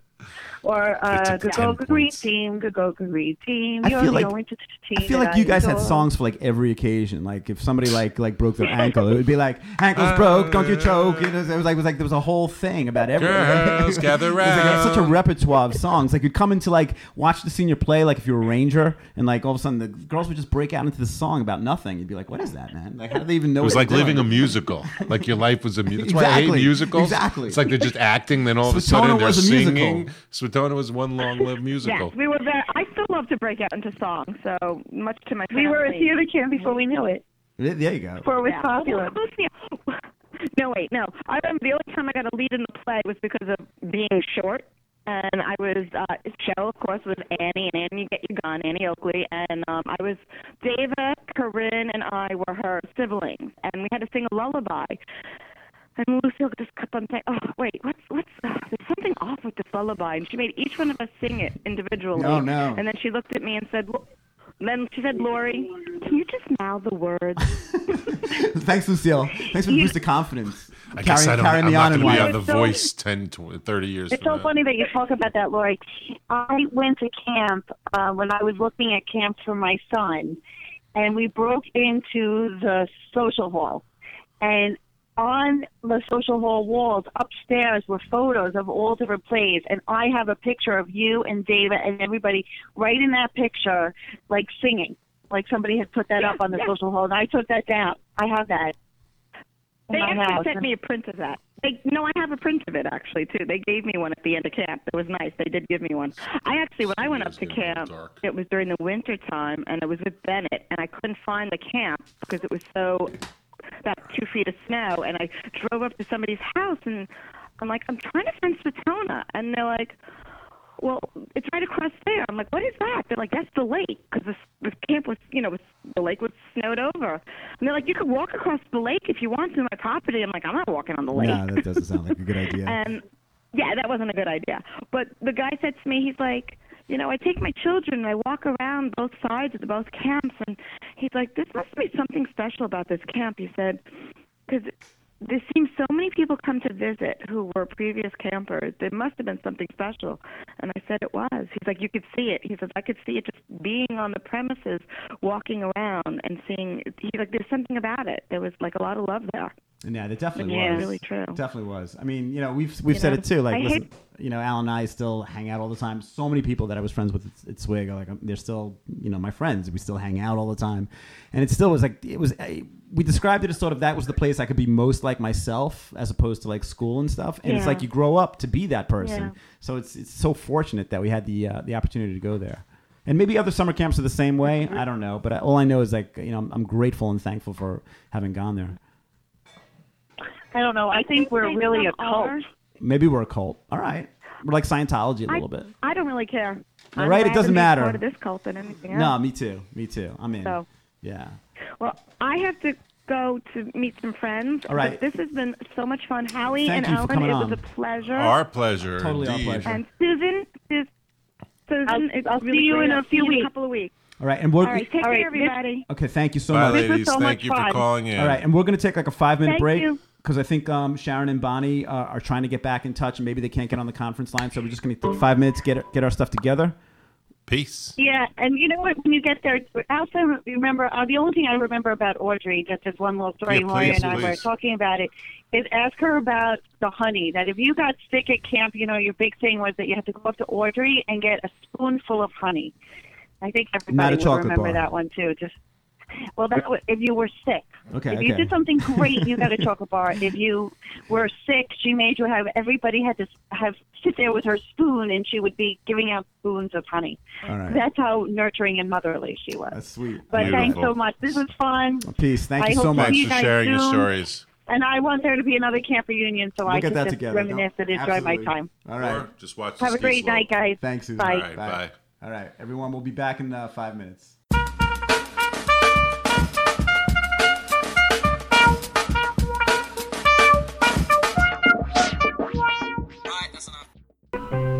We'd sail upon the beautiful lake, watch the sunrise in its wake, and dance at night at socials with the girls. I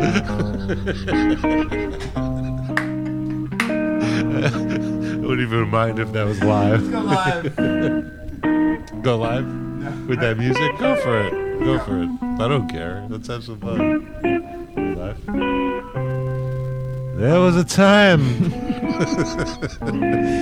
Hey, everybody. Hello. We're just kicking back with some jazz stylings. Hoping that Sharon and Bonnie can reach in our conference call. There was a day when Talk to me, brother. things were more peaceful. I hear you. It was another time and another era where people lived around a lake Yes. and enjoyed every piece of life that they could enjoy. Ain't that a fact? That's a fact, bro. In a kayak. All right. I hope we're not annoying the viewers. Just lost 16. We went down to one viewer. That would be me and you. All right, Sharon and Bonnie, hoping that conference thing works for you girls. Yo, Sharon and Bonnie, where you at? Where you at? Take another break.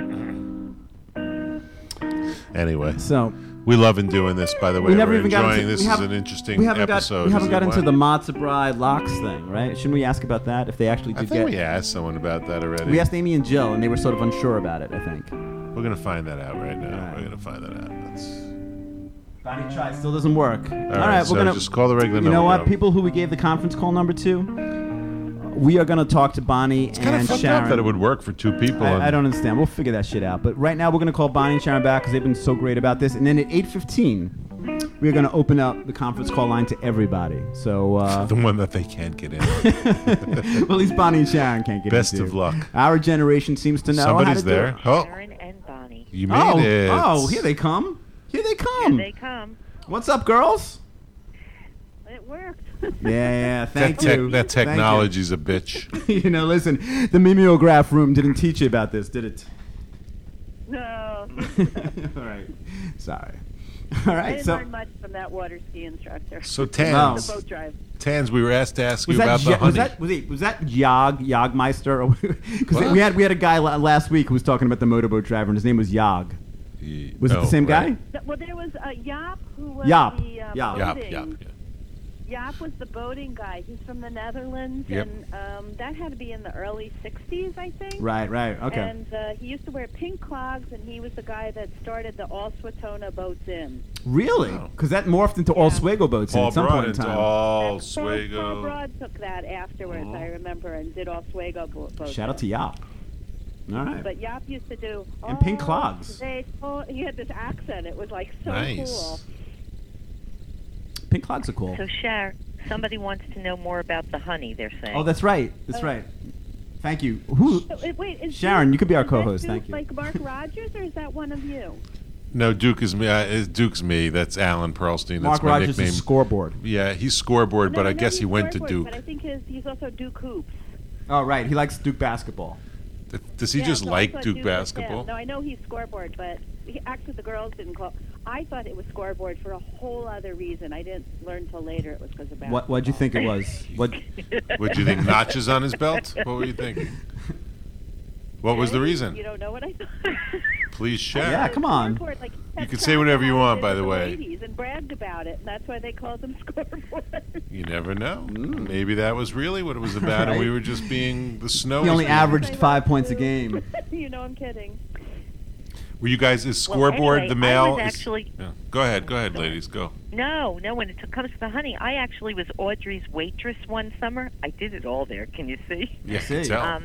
Yeah, and And it was my job to make sure she always had honey on the table, because when you had a sore throat, you went to her for honey. So the girls were right. I heard she'd be very irate, too, if you didn't put the honey on the table. She'd be very, very upset. Well, you know what? After I spilled hot coffee in her lap, it was downhill from there. Really? But I still got a tip at the end of the summer. All right. Did she give you like that look of scorn, though, when the coffee went down? No, it was more like disbelief. Oh, all right. And a little comment that I was too young to be out in the bars at night. So. Oh. Did you guys get locks on Sunday? Yes, we did. Did you? Shit, we didn't get that. You know what? You see, this is looking. It was always a rumor, but looking back, like the price of the camps, I think were the same. But you guys got locks. You got records. Right? You got records sent to you like in October, right? They were limited in their hair drying, though, so we went on that. Sure, we had a lot of electricity that you guys didn't have, apparently.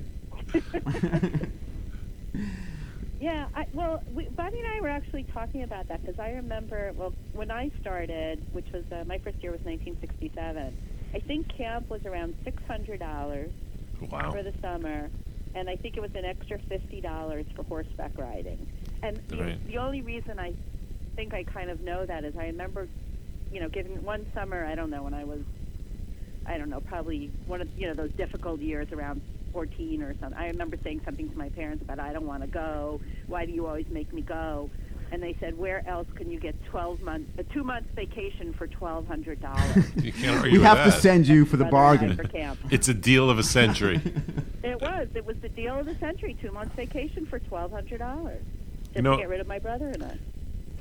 It's funny because I was sending my son went to camp a few years ago, and even when it was $8,000, I'm like, it's not that bad of a deal, actually, when you think about it. I mean, it's ridiculous now, but you got the room, the board, everything was included. Yeah, the whole thing was included. Exercising, it was all good, and the parents got to, like you said, the parents got to have time alone away. The kids were away for a couple of weeks. Yeah, no, and you know what? All that being said, I mean, it was. And especially at girls' camp, to get back to Audrey, I mean, I really think, to be a color war leader was like, the pinnacle. And I think, in all the activities that they did, they tried to bring out leadership skills in all of us. How so? Like, is there any, discrete example you can give of that? Put her on the spot. I'm challenging your thesis. I'm kidding. Just if there is one. No, well, I mean, just about everything. It's like, we were talking about birthday balls. When you talked about how organized everything was, I mean, we were all taught to be like that. How to organize time. When you were teaching songs to your birthday ball team, or if you were, we had different activities, like an inter night where the inters would run evening activity, and we all had do a sing back or whatever the activity was, and we had to control and learn how to control and lead the group. And it was something that was almost built into everything that we did, even if it was picking teams, it always rotated around to people who were different captains. And, it just was always the kind of thing. You were really, really having leadership skills and presence and caring for other people. I mean, all those kinds of really important traits that you want in people was something that we got at camp. And, we talked earlier about Audrey being, you guys never saw her smiling, but I will tell you that there was one summer that Sharon and I decided that there was no reason the girls had to sit on a soggy front campus at lineup, because we had to sit during lineup. So we just, during the night, took all the benches out of the social hall and lined them up so each bunk would have a place to sit. And Audrey just laughed at us. What she didn't realize is that when she got into the dining room, her table would no longer be there, and she and Rita were going to have breakfast in kayaks. And she did it, So she was a good sport about it. And by the way, Sharon and I did put the garbage pail on the Swatonahites flagpole. I'm just sorry those girls didn't remember that. Did you use the same method, the bamboo pole? Of course we did. Of course we did. And I told Sharon I wouldn't tell the story, but I will tell you that my bed wound up on second raft. Of course, when Sharon took it out to second raft in the rowboat, she had oars. But after 6 o'clock, the oars were locked up, so I had to hand paddle the rowboat out to get my bed back. Sorry, Sharon, couldn't resist. That's okay. But there were a lot of fun, good, wholesome, fun things that went on at camp. And Audrey just sat there and let us do it. Well, that's the way I saw Swatonaha. It was very wholesome. Like much more so than Swego was wholesome. It seemed like there was a little bit of a discrepancy. But we also commented last week about the whole dynamic between the two camps as far as being a brother-sister camp and the interactions between the boys and girls. I thought it was really well measured. Like for whatever reason, I don't know if it was done by design or not, but between the two brother-sisters and whatever the frequency of the socials was and how it increased as you got older, it just seemed like they really had a nice thing going on between the two of them, much more so than other camps. Like we'd talk about going to Tyler Hill and we'd see the boys and the girls walking along the same campus together, and it always seemed very strange. It'd be like, you know, an Orthodox guy at a Reform wedding. It was like, wait, these two should be separate, you know, and it just didn't feel right. And I just think, in retrospect, too, whatever it was, the dynamic was done really well. And I don't think it is everywhere. You know, Nancy Kleiner, Audrey's daughter, went on to become a head counselor at another camp, and the reason she chose the other camp was it had a similar vibe to it. When you walk through campus, the girls would say hi. They would talk to strangers. They would, they would embrace new people. They would ask questions. They were having fun. That's what you got at Swego and Swatona. You don't always get that at other camps, so it was something special. I agree. But it was weird because I felt like our time together, the Swego and Swatona time together, was not that frequent. I mean, if you measured it in terms of like actual, hours and minutes, the overlap of time between the boys and girls. The times you actually spent together was That's why those limited. Few times were so interesting to you. It was limited, but I think the times that we did spend together, were fun. I also remember there was some day that, and I don't know if it was part of the carnival day. I don't think so. But I remember going over and playing like volleyball. Scott Switzer was one of the boy counselors. Scott Switzer, he's a big boy. That guy scared me once. once. One of the girl counselors, and I remember our team we played like volleyball against each other. Mm-hmm. Like there was a sports kind of day that I think the group sometimes switched. I don't remember it as a camper. I remember it as a staff member. Okay. So I don't know if it was new then. I just remember like brother sister. Like when brother sister was over at Swatona, like you had to leave. Like it was like you can't hang around. There's no extra 5 minutes. Like you had to go, and it was policed and enforced. Well, yeah, and also if you really had a family member, because Gary Grapper, I don't know if you knew Gary. We Gary was like a cousin to me. Like we grew up calling each other's parents aunt and uncle and stuff. Okay. And he always tried to come over to brother sister to see me, and they never bought it. Right. It's not cousin or fake right, cousin. But I mean, I think that the boys would let the boys come over even if they weren't, and they had to get stopped at girls' camp. Whereas if you didn't have a sibling, you weren't leaving girls' camp when you used to go to Swego. Right. You're right about that. You can make the attempt from Swego, but I guess girls, you couldn't. Right, you're but locked when you down. got here, it stopped. You got stopped, but not the other way around. If you didn't have a brother, you weren't leaving Swatona. And Sunday brother-sister at Swego was tough because even if you had a brother where you were just going to see somebody else, the counselor softball game really took precedence over any relationship. Remember? I do remember that. Now that you say that, I really do. Was that a thing that they would play softball during at the same time to keep other people occupied? During rest hour, yep. Yep, that's very good. I don't remember that. I now remember that. That's interesting. I forgot about that, Bob. I don't think Donald ever went to that. I don't remember. We all used to go, depending upon how good-looking the counselor staff was. But anyway. Did you have a lot of British counselors too, like we did? Not when I was very young. That came in more. Right. I think as I was a staff member. It was very hard to find American girls who wanted to go live in a bunk with 8 kids. I guess same for the guys too. It became such a huge thing, the British influence of counselors coming over. Yeah, at the boys' camp at Swego, there was just so many British counselors. And especially, I don't know if what the cause and effect were. Maybe it was reversed, but the influence of them being there, and then our picking up soccer, becoming like one of our main sports. And we talked to guys that are maybe like 5 years older than us, and like they never played soccer. Yeah, but then hockey. I remember Hawkeye. Was that his name? Yeah, Hawkeye. Yeah, Hawkeye. We didn't like him. Well, we weren't too big of We weren't big Hawkeye fans. Somebody's joining the call. Oh, it's Hawkeye. Hey, Hawkeye. What's up, Hawk? Hello, who's there? Hi, Howie. It's Jennifer Wilkov. Jennifer Wilkov, welcome to the ski slope. We've got Bonnie Nachamie and Sharon Tanzer on the phone with us, and you've joined us now too. So thanks for coming on. Hi, how are you guys? Hey, Jen, twice in 1 week. How lucky do I get? I'm telling you, I feel the same way, buddy. So Jennifer, you got any special Audrey memories? I have a great memory of Audrey. I wanted to share. I was a really sick kid in camp. I had bouts with a disease called Crohn's disease, and one year I was really sick, and my parents wanted to take me home on Visitor's Day, and Audrey fought with my parents to leave me in camp, and she won. My parents didn't take me home, and they left me there with her, and she said she'll figure it out. She's fine. We got her, and she did. What was your feeling as a camper at the time? Did you want to stay?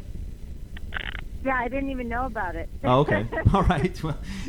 And my parents ended up telling me about it later, and I think Audrey just knew what each kid needed individually, and she just knew how to support each child, and she always had encouragement when you needed it, kept you in line when you needed it, and she just, she always had that special way about her to make you feel like you're in the right place at the right time.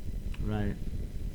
It's amazing. Jen, it's funny you should say that. Do you mind if I jump in? No, please. I'm going to do it anyway, but I just want to know if you mind. I'm going to give you permission. Go. Okay. It's funny because I didn't know this till I was a staff member, but Audrey actually teaches. Her message was always that you have to see something through to the end. And she had very few girls who ever left camp early, who didn't make it through a summer. She always said, if you see it through, and if you don't want to come back, you don't have to come back. But she had a better than 80% retention rate, too. And that's pretty darn good. Definitely. But that was a life lesson. Finish what you start, and then make your choices. And she also had this great encouragement of just try it once. Whatever it is, just get in there, get in the game, and try it. If you don't like it, fine. It's true. It's kind of amazing that it's like all of the Swatonaha girls had so much interaction with her. It's like she's meaningful to all of you, but she's one woman amongst 200 and whatever girls. Pretty impressive that she had the impact on each of you in such a strong way. When Sharon and I started camp, it was 56 days. It was 8 weeks to the day. Yep. And Audrey never left campus. She was there 56 days. There was no such thing as a day off. This was her world. Where did she live? She lived in Fort Washington in Manhattan, in the same apartment forever. I mean, at Swatonaha. Where was her house? You guys were talking about it earlier. It sounds like she did leave. She had the very fancy house. When I think about it now, I laugh. She had another bunk, but it was fancy because she had an air conditioning unit and a mini kitchen, and it was right in the middle of campus where we all lived. Right in the middle. So she was. I feel like I see the bunks on the far side of campus, like towards the woods, not like in the middle. Yeah, like if you're on the lake looking in all the way to the right. On the front campus. If you're walking across front campus, there was that line of bunks that went down, facing our flagpole. Yeah. Would have been like your cadet bunks, I think. Were those the ones that were like by HQ? And no, those were the Eagle. Those are the Ranger bunks. Campus? Those are the Ranger, but I know what you're saying. The Ranger, so like right behind there. So it wasn't like right on front campus, but it was like right in the center of that campus. And she lived just right there. The line that faced the flagpole, she was in the middle, behind those, with the senior and inter and ranger bunks towards the lake from her, and then the parking lot, the infirmary, and whatever, and the water ski instructor's little hut. You seem to be fixated on that one, right Sharon. Near the mimeograph machine. Oh, he was so handsome. The mimeograph machine, right. Who said they weren't listening? Yeah, she was everywhere, though. It was so funny. Like, wherever you looked, there she was. Like, she was always walking around. That seems to be consistent. Like, she's this sort of all-knowing Yoda-like character. That she somehow knows exactly what's going on in the camp and what's going on with every individual, and can sort of see through you. Yeah, I think you're right. And I was saying to Bonnie that she was kind of like Jiminy Cricket on your shoulder. because even if she wasn't there, you heard her voice, you felt the stare, you knew what was expected She of became her. your conscience. I kind of see her stare. It was your conscience. It really was your conscience at camp. And, part of it was it wasn't so much the fear of getting caught as much as it was the fear of disappointing Audrey. Nah. Well, I was almost thinking... At least for me, I didn't want to ever disappoint her. It meant a lot to me. I felt she put a lot of confidence and effort and caring and love and encouragement into me, and I just didn't want to disappoint her. When you were telling that chocolate story, I was almost feeling like what you really wanted was her confirmation, like almost more than the chocolate, like her acknowledgement. No, I didn't say No, we wanted the chocolate. Oh, all right. Yeah. I'm thinking a little too deep Don't here. look too deep into it, man. No, it was good chocolate, Alan. Shut up. It was in the fridge. It didn't melt at all. I thought I was summing everything up in a nutshell. Apparently not. It was chocolate. I didn't even have to spend my I think she had a lot of faith in us. Yeah, she did. Yeah. I don't know if you heard before we were talking about that, Jen. She made us be the best that we could be. Yeah, she knew how to draw it out of us. I mean, it's so funny because when I was the last color war green captain of the camp before it closed. And she just knew that everybody was going to be fine. I remember I had Stacey Nerin as a cheerleader and Amy Sapinski as a lieutenant, and Dana Alpin was the white team captain, and I think Mara Burrows was her cheerleader, and I can't remember who her lieutenant was, but the six of us were like, really? Like, we're really going to do this? And we did, and it was fantastic, but she was just like, go do it. Like, now you're in charge of half the camp. It's like, I think when you're put in that position, and even when you're not, you're just like, I remember being, I started camp at age 7, and they take you out to this water ski boat, and they tell you you're going to water ski. You're like, what? And you do it. And you're like, wow. And she just was always that person that was like, come on, you could do it. Just go try it. If you don't like it, you don't have to do it anymore. It was great. Yeah, I think Dave was that way, like, early on in the days. Not for us, he wasn't. No, I was going to comment that we didn't have... Like, Dave was important to us, but he was not in... He wasn't showing... I didn't see him on the sidelines of the baseball games. Right. He wasn't there in the same way that Audrey was. He was just more of a figurehead. Not a figurehead. He was involved, but... No, he was. He wasn't, like, one-to-one. That sounds really one-to-one, like, with all the girls and Audrey. I know. And the respect that they had for her. And apparently, like, this sort of fear that she sort of knew exactly what was happening. So this is like... that she has this uncanny ability to sort of actually know what's going on. You can't get anything past her, and I would think that would up the ante as far as not wanting to disappoint her. Was her husband like just there also? Well, Joe was there with her. I think he sometimes went back to the city, but he was up for many summers. And their dog Buttons. I don't. I'm not familiar with Buttons. Joe only came up on weekends until he was older. Do we have some new attendees on the conference call? Yes. Who's here? Sherry Taxman. Oh, hey. Welcome, Sherry. Hey, Sherry. Thanks for joining us. Hey, Sherry. Hi. Who's there? This is Sharon. Hi, Sharon. How are you? We have Sharon and Bonnie Nachamie and Jennifer Wilkov and Alan and I in the studio here. So, Sherry, do you have any special tell us some Audrey memories? Stories. Oh, I have many Audrey memories. I was at camp from 1960 through 1966. All right. And for whatever reason, Audrey always thought I was the instigator. Although I had very strong-willed, wonderful people in my bunk, always, for whatever reason, she gave me credit or blame for whatever trouble any of us got into. I don't know why. You don't know why? I don't know why. Are you calling up to complain about Audrey?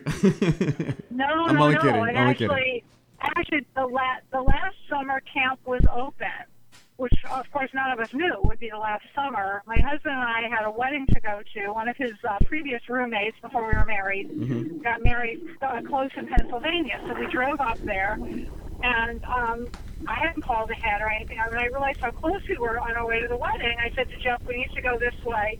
And we pull into camp, and we just back up, back in the back of the main, the dining hall up front. Audrey comes out, sees me. At that point, I hadn't been to camp in, 17, 18 years. And she said, Sherry, how are you? I had no idea I was going to be there yet. So we tromped around, and our daughter, we were planning on sending the next summer. She's the same age as Nancy's daughter. And unfortunately, there was no more camp. So I gave Jeff a nice tour and took pictures of my bunks and the most beautiful lake in America. Right. Or possibly all seven continents. All the world. And, I mean, how about the fact that it is shaped as a heart? I mean, that's just too, out of a storybook. Yeah, no, it is. It's just a wonderful thing. It was great seeing her work at the last reunion. The other crazy thing was I had a hair dryer that I would bring up to camp with me. That was this big blue... It's a big theme tonight, hair drying. You got to only use them in certain places. Okay, I'm sorry, I missed the earlier conversation. No, it's totally fine. That's okay. Totally Please fine. continue. Was it a Con Air? When I needed to dry my hair under this for special occasions, like, meeting all of the people who I had major crushes on back then, I had to sit on her porch with this thing plugged in to dry my hair. That's funny that you all remember that you couldn't do your hair where you wanted to do it. Special outlet. Well, Jewish, we have curly hair. They needed a lot of attention. I hear you would show up with the rollers also. Me? Not you. Just some of you. No, it was pretty. As I said, I have no idea. Nobody else from my era is on the call right now, but hopefully somebody else will report it. And I have no idea why she felt that I was the one who got everybody, whether it was a raid on the boys' camp or whatever. I was the one who organized everything. Apparently, not taking credit. Did she also use the Hershey bar back in your day as the incentive and the reward for everything? Absolutely. The other thing is I edited the newspaper, so I remember typing that up there too. When we had a regular typewriter, so I sat there doing that. All right. Nice. Oh, Sherry, I was saying earlier though that the cool thing was you got to run the mimeograph machine, which was in the newspaper shack, which exactly was the few boys on campus. Doug Shine at probably during your years. Yeah. Would live in that little shack in the back where the mimeograph machine and the library. I still have copies.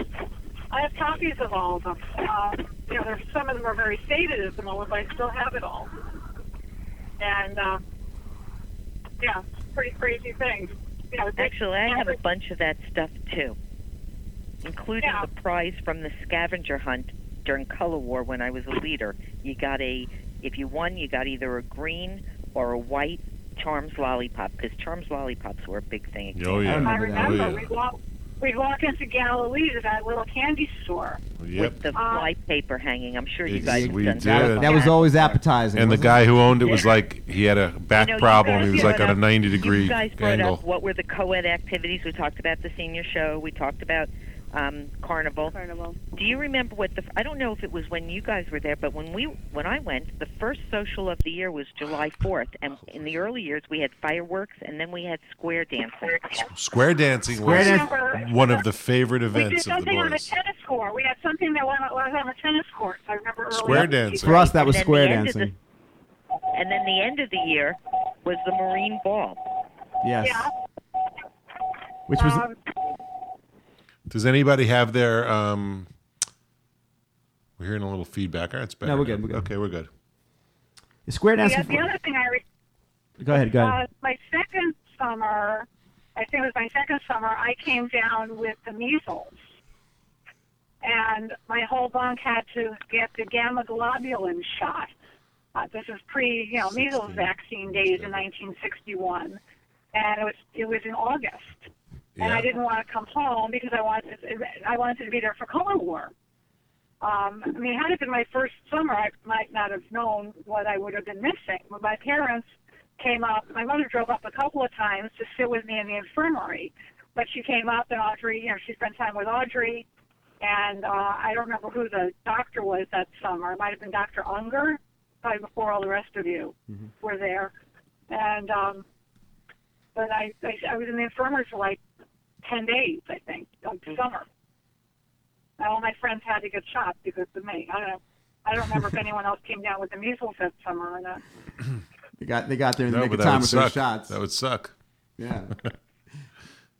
Did you get the X on your hand when you couldn't go swimming? Was that an infirmary thing at Swatonaha? It's the universal sign, right? The two dots. The two dots. The X and the two dots. Who's joining us on the call? Oh, hey, I lost my connection. It's Jennifer Wilkov. Sorry. Oh, welcome back. All right. Thanks. Thanks for rejoining. I just wanted to thank you guys for doing this because it's really nice. You have no idea how much of a pleasure it is and how satisfying it is for us doing this. Like, this is our 29th episode? This is our 29th episode. And obviously it's been mostly Swago related, but like to get a little bit of, because we've always included Swatonaha in the mix, you know? So to actually have all you Swatonahites bold enough to come on and talk about your memories, it means a lot. This is our second big live episode where people are actually watching. So this is big. Great. This is big. We're glad that we could build it around this. Well, we're not glad, obviously. Audrey's passing isn't something that makes us happy. Insensitive son of a bitch. You know, it has that effect of bringing people together. Yeah, well, just like she did at camp, you know. I mean, I don't know.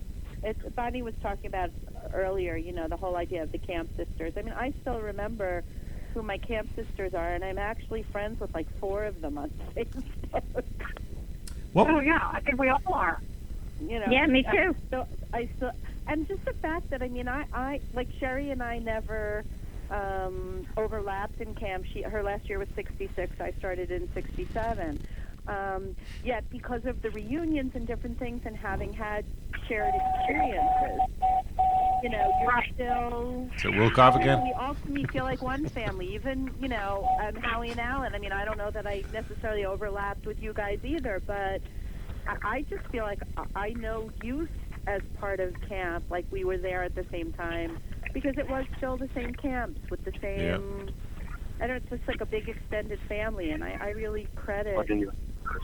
You know, well, it's a shared culture. You know, we say that with like, you know, we had this Andrew Kay on last week, and he predates us by like, you know, 25, 30 years. Yeah. And, you know, you hit it off because you know you have this in common, and there's something about it, growing up and having the same traditions, and, you know, that just gives you a commonality and a shared love, and it means a lot. Yeah. Didn't we? It does. Also, when you were seniors, you got to go to the Camp Kiyuma games. Was that it? Kiyuma? Well, that was a basketball tournament. Basketball tournament. Big basketball tournament, and I think as senior girls, we used to get to go to watch the only tournament. If we made it to like the finals, which we didn't do. Which we didn't personally accomplish. Oh, well. We got knocked out by Camp La Vie. Mm-hmm. Guys with yarmulkes beat us. That's a whole nother story. Embarrassing. It was. Alan punched the ball. Alan missed some free throws at the end. I don't want to put the blame on him. We were down by 2. I had a 1-and-1 at the end. Missed the front end of the 1-and-1. Got upset, hit the ball, hit a guy in the face, punched broke the his ball, nose. knocked the guy in the nose, and he went down. And they thought he did it terrible. purposely. They thought his aim was so good at punching the ball into the guy's face. My aim was that damn good, I would have made the free throws. Damn right, man. Exactly. Ironic, isn't it? Anyway. Remember the bus up on the hill? Have you talked about the bus up on the hill? Just today we did, as a matter of fact. That's funny. I know. Today we got a link sent to us. It was a Flickr link, and a woman who I guess has a home, either right on the lake, has taken a whole bunch of what she calls Lake Swago pictures, and one of them was Jimmy's Hill and the was there a bus Mary on there? Lupo. Yeah. Well, not Mary Lupo. It's Mary, actually another woman. Like one of our friends found this link of a Flickr account that has about, I don't know, 20 pictures, and they're really beautiful pictures of mist on the lake, and she obviously appreciates the lake as much as we all did, like the way she was talking about it. But there was a thing, we were talking about the bus up on the hill. She took some pictures of, did you call it Jimmy's Hill too? Yeah. Okay, yeah. Yeah. I guess it was named Jimmy's Hill, so we'd all call it the same thing. in the atlas. It wasn't just a Swego in name. In the World Book, in the Atlas section, it says Jimmy's Hill. But that bus was cool. We always thought that Jimmy's Hill was named after Jimmy Blumstein, because we knew Dave had a son named Jimmy Blumstein. And, he was a tennis pro. Was he? He was a tennis pro for a while. I never knew that. Really? We never saw the guy. We were always surprised that he had a son, and he was never, ever there. I know what he looks like. I see him in my face. He was a tennis pro, like in the middle years, and then tennis pro a couple of years was a guy named Larry Oney. I remember Larry Oney. Yeah, the one and only. Was there when you were there, Sharon. One and only. but Jimmy was a tennis pro prior to that. That's funny, man. It's like, oh, my dad owns the camp. I'll be the tennis pro. Was he good? Oh, nah. He could beat us. I remember Dave driving that Isetta, a three-wheeled car around everywhere. Who? I don't. Really? Dave Blumstein? Yeah. Well, when he got injured, he had a golf cart in our day. Like late in when he broke his hip. He had an Isetta. I don't even know what that is. One of the songs for Sting. Comic I or have all the as? Sting albums too. One of the songs was about the car. Really? What year are you talking? Early 70s? Years? Like early 60s? Really? Oh, wow. So Dave was doing the cart early. Really? He's like, right. He's like, I'm not walking. I own the damn place, man. I'll get myself an electric automobile of some sort. Right. Funny. I thought that the Jimmy's Hill was named for Jimmy Sealand. It was. You're right. It was. You win. Horseback riding? Because the barn was there where they kept the horses. Right. And, those were, you're right. Those were Jimmy's horses, because those were the horses from Prospect Park. Right. Because I was able to ride the same horse I rode all year. Because he brought them up to camp in the summer. Yeah. So there was a separate stable for the girls' horses? You didn't come over to that stable that was over on the boys' side? Well, that was where they kept whatever horse I rode was the same horse I rode in Prospect Park during the year. Oh, really? You had the same... There was a barn on Jimmy's Hill. Where we would go riding would be at Swego, where you're thinking where they ultimately put that hockey rink. Right. Yeah, it was in that area. I don't remember the hockey rink, but yeah. I love the fact that your horse would go to Prospect Park, though, and you could ride it during the year as well. That's crazy. Yeah. Oh, how nice. Was Jimmy Sealand there, too? Yeah. Oh, that's nice. Nice continuum you have going on there with your horseback riding. I like that. Yeah. Hey, what you guys do? Because we were talking about this last week, and I had no idea. I never even inquired. Like at Swego, like as far as like religion, like we would do like a Friday night service that was like maybe 2 minutes long. Like Dave's wife Rita would say like a prayer, and that was it. Did you guys do anything that was? That was about it. And I remember we wore white shirts. We had to wear a uniform.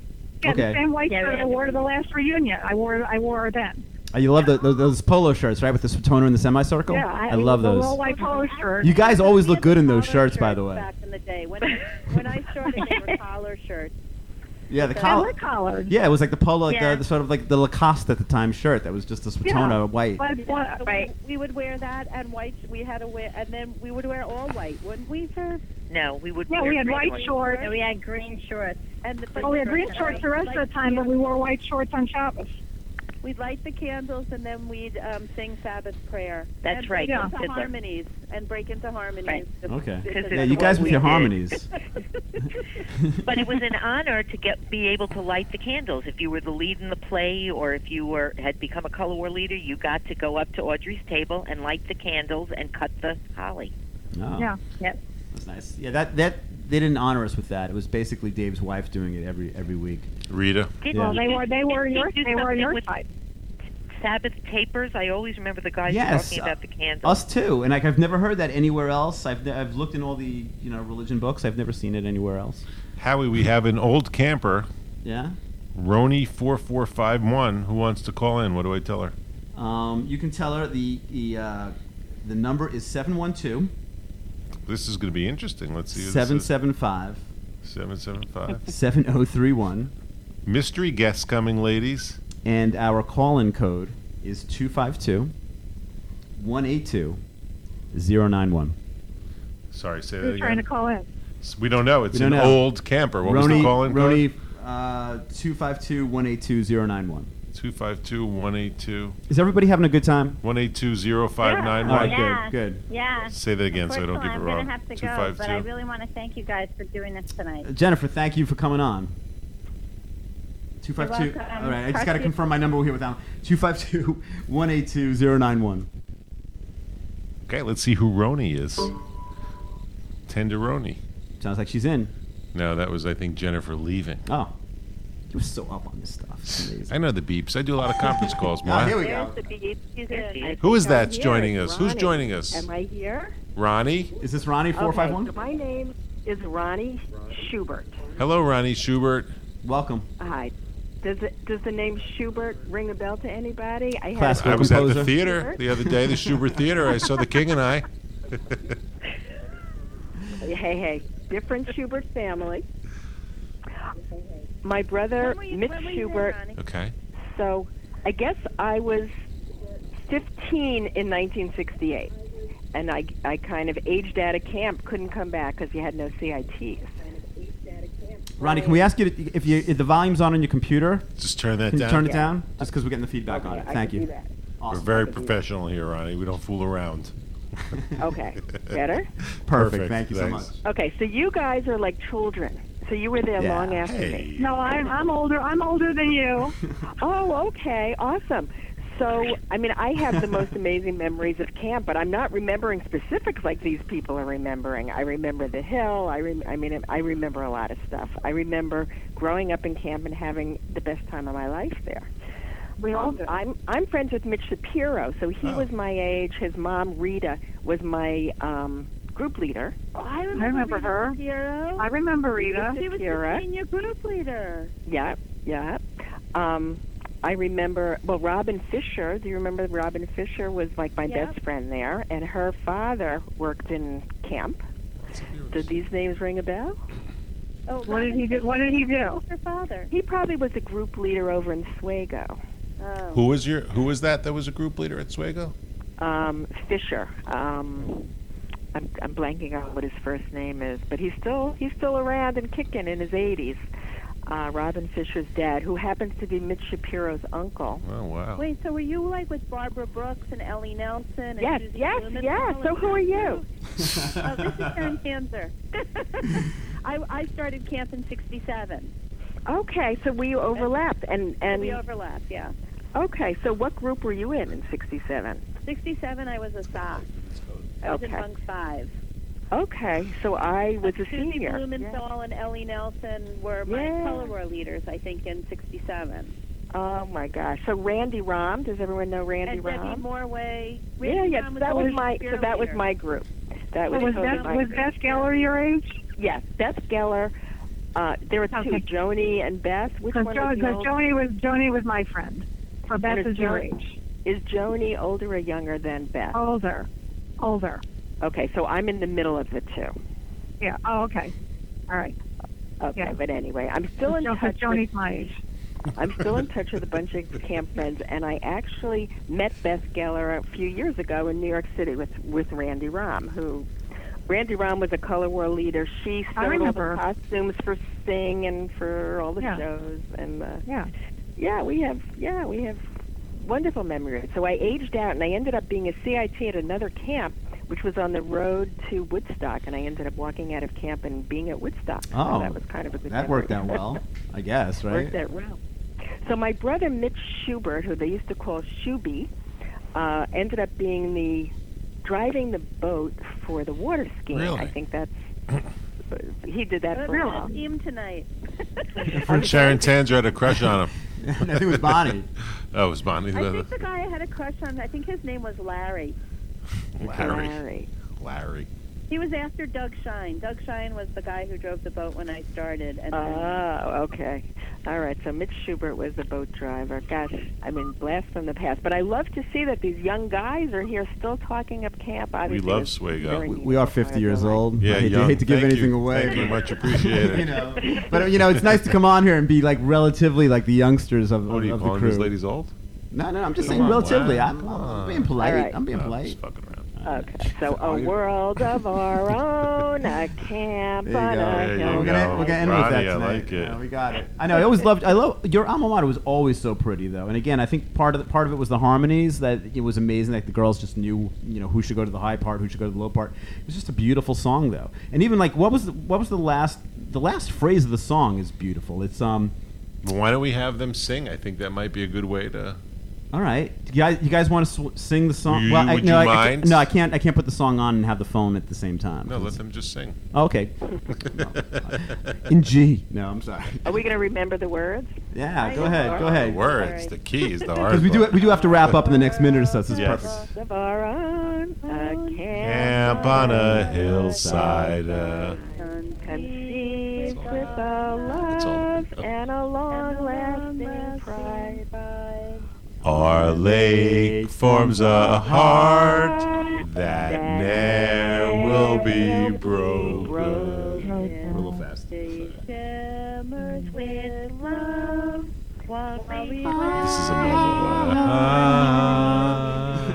Lasting memories. This is a live stream moment. Lonely hours till we meet again. Like a cloud high in the sky. Summer days go swiftly by. Our voices are raised in reverence. Cindy, come on out here. The echoes resound. Hallowed praises to thee. This world of our own, Swatonahites in hand and enriched with contentment and peace. That's it. That's the line. The contentment. Oh my God, I haven't spent. The ending though, the contentment and peace. It's like a prayer. It's beautiful. Beautiful. I think that was the 1964 alma mater for one of the color war teams. You ladies would know that. Really? And then it became. They were like, it's so good, we're going to make it the camp alma mater? That's pretty. Exactly what they did. That's powerful. You know, they were like Broadway productions, all of those plays and sings and everything. You guys were on it. It was intimidating watching you guys do your stuff. Yeah, well, because it was like what I said. I don't know if you saw when I wrote it in. I mean, Sing was worth 2,000 points. It could totally change the whole entire course of color even for the boys' how camp. You did on that thing. Totally. But I have to tell you, we were so into it, and I know we're out of time, but we were so into it that I can tell you the night that I went into Sing when I was a color war leader, as soon as they announced the other team's score, I knew that we had won because I did the math in that 20 seconds. And there was no spreadsheets back then either, right? This was like in the head. In the head. It was like counting cards. Mm-hmm. Nice. All right, ladies. I mean, it was just, you lived it. Well, we did thank too. you guys. Sorry, Ronnie, that you came in so late to the game, but ladies, thank you so much. This was a lot of fun. We really enjoyed hearing everything. Oh, it was wonderful. Thank you guys so much. We'll do it again soon. Bye, everyone. See you soon. Bye, guys. Well, on that note, we're going to say, Hal, a great episode. Swatona, thanks for joining us. Swatona girls, made it really thanks great. for making it happen. Live stream number 2-3. Another great night. Hang on, I know you get your arm around me. So All right, hang so we're going on to peace here. out You together? did. Well, we're going to do the. We had, right, we have the musical version of Swatona. Take your thing out while we do this, so maybe you have the power thing. Oh, I got you. So just so we don't static up. Oh, I don't know if you guys hear that as bad as we do, but I hope you don't. I hope you don't. So here we go. I know these girls did it justice, but we're going to take you out with this. So I don't know the words. Alan, great show. Great show. Good night, everybody. Good night, everyone.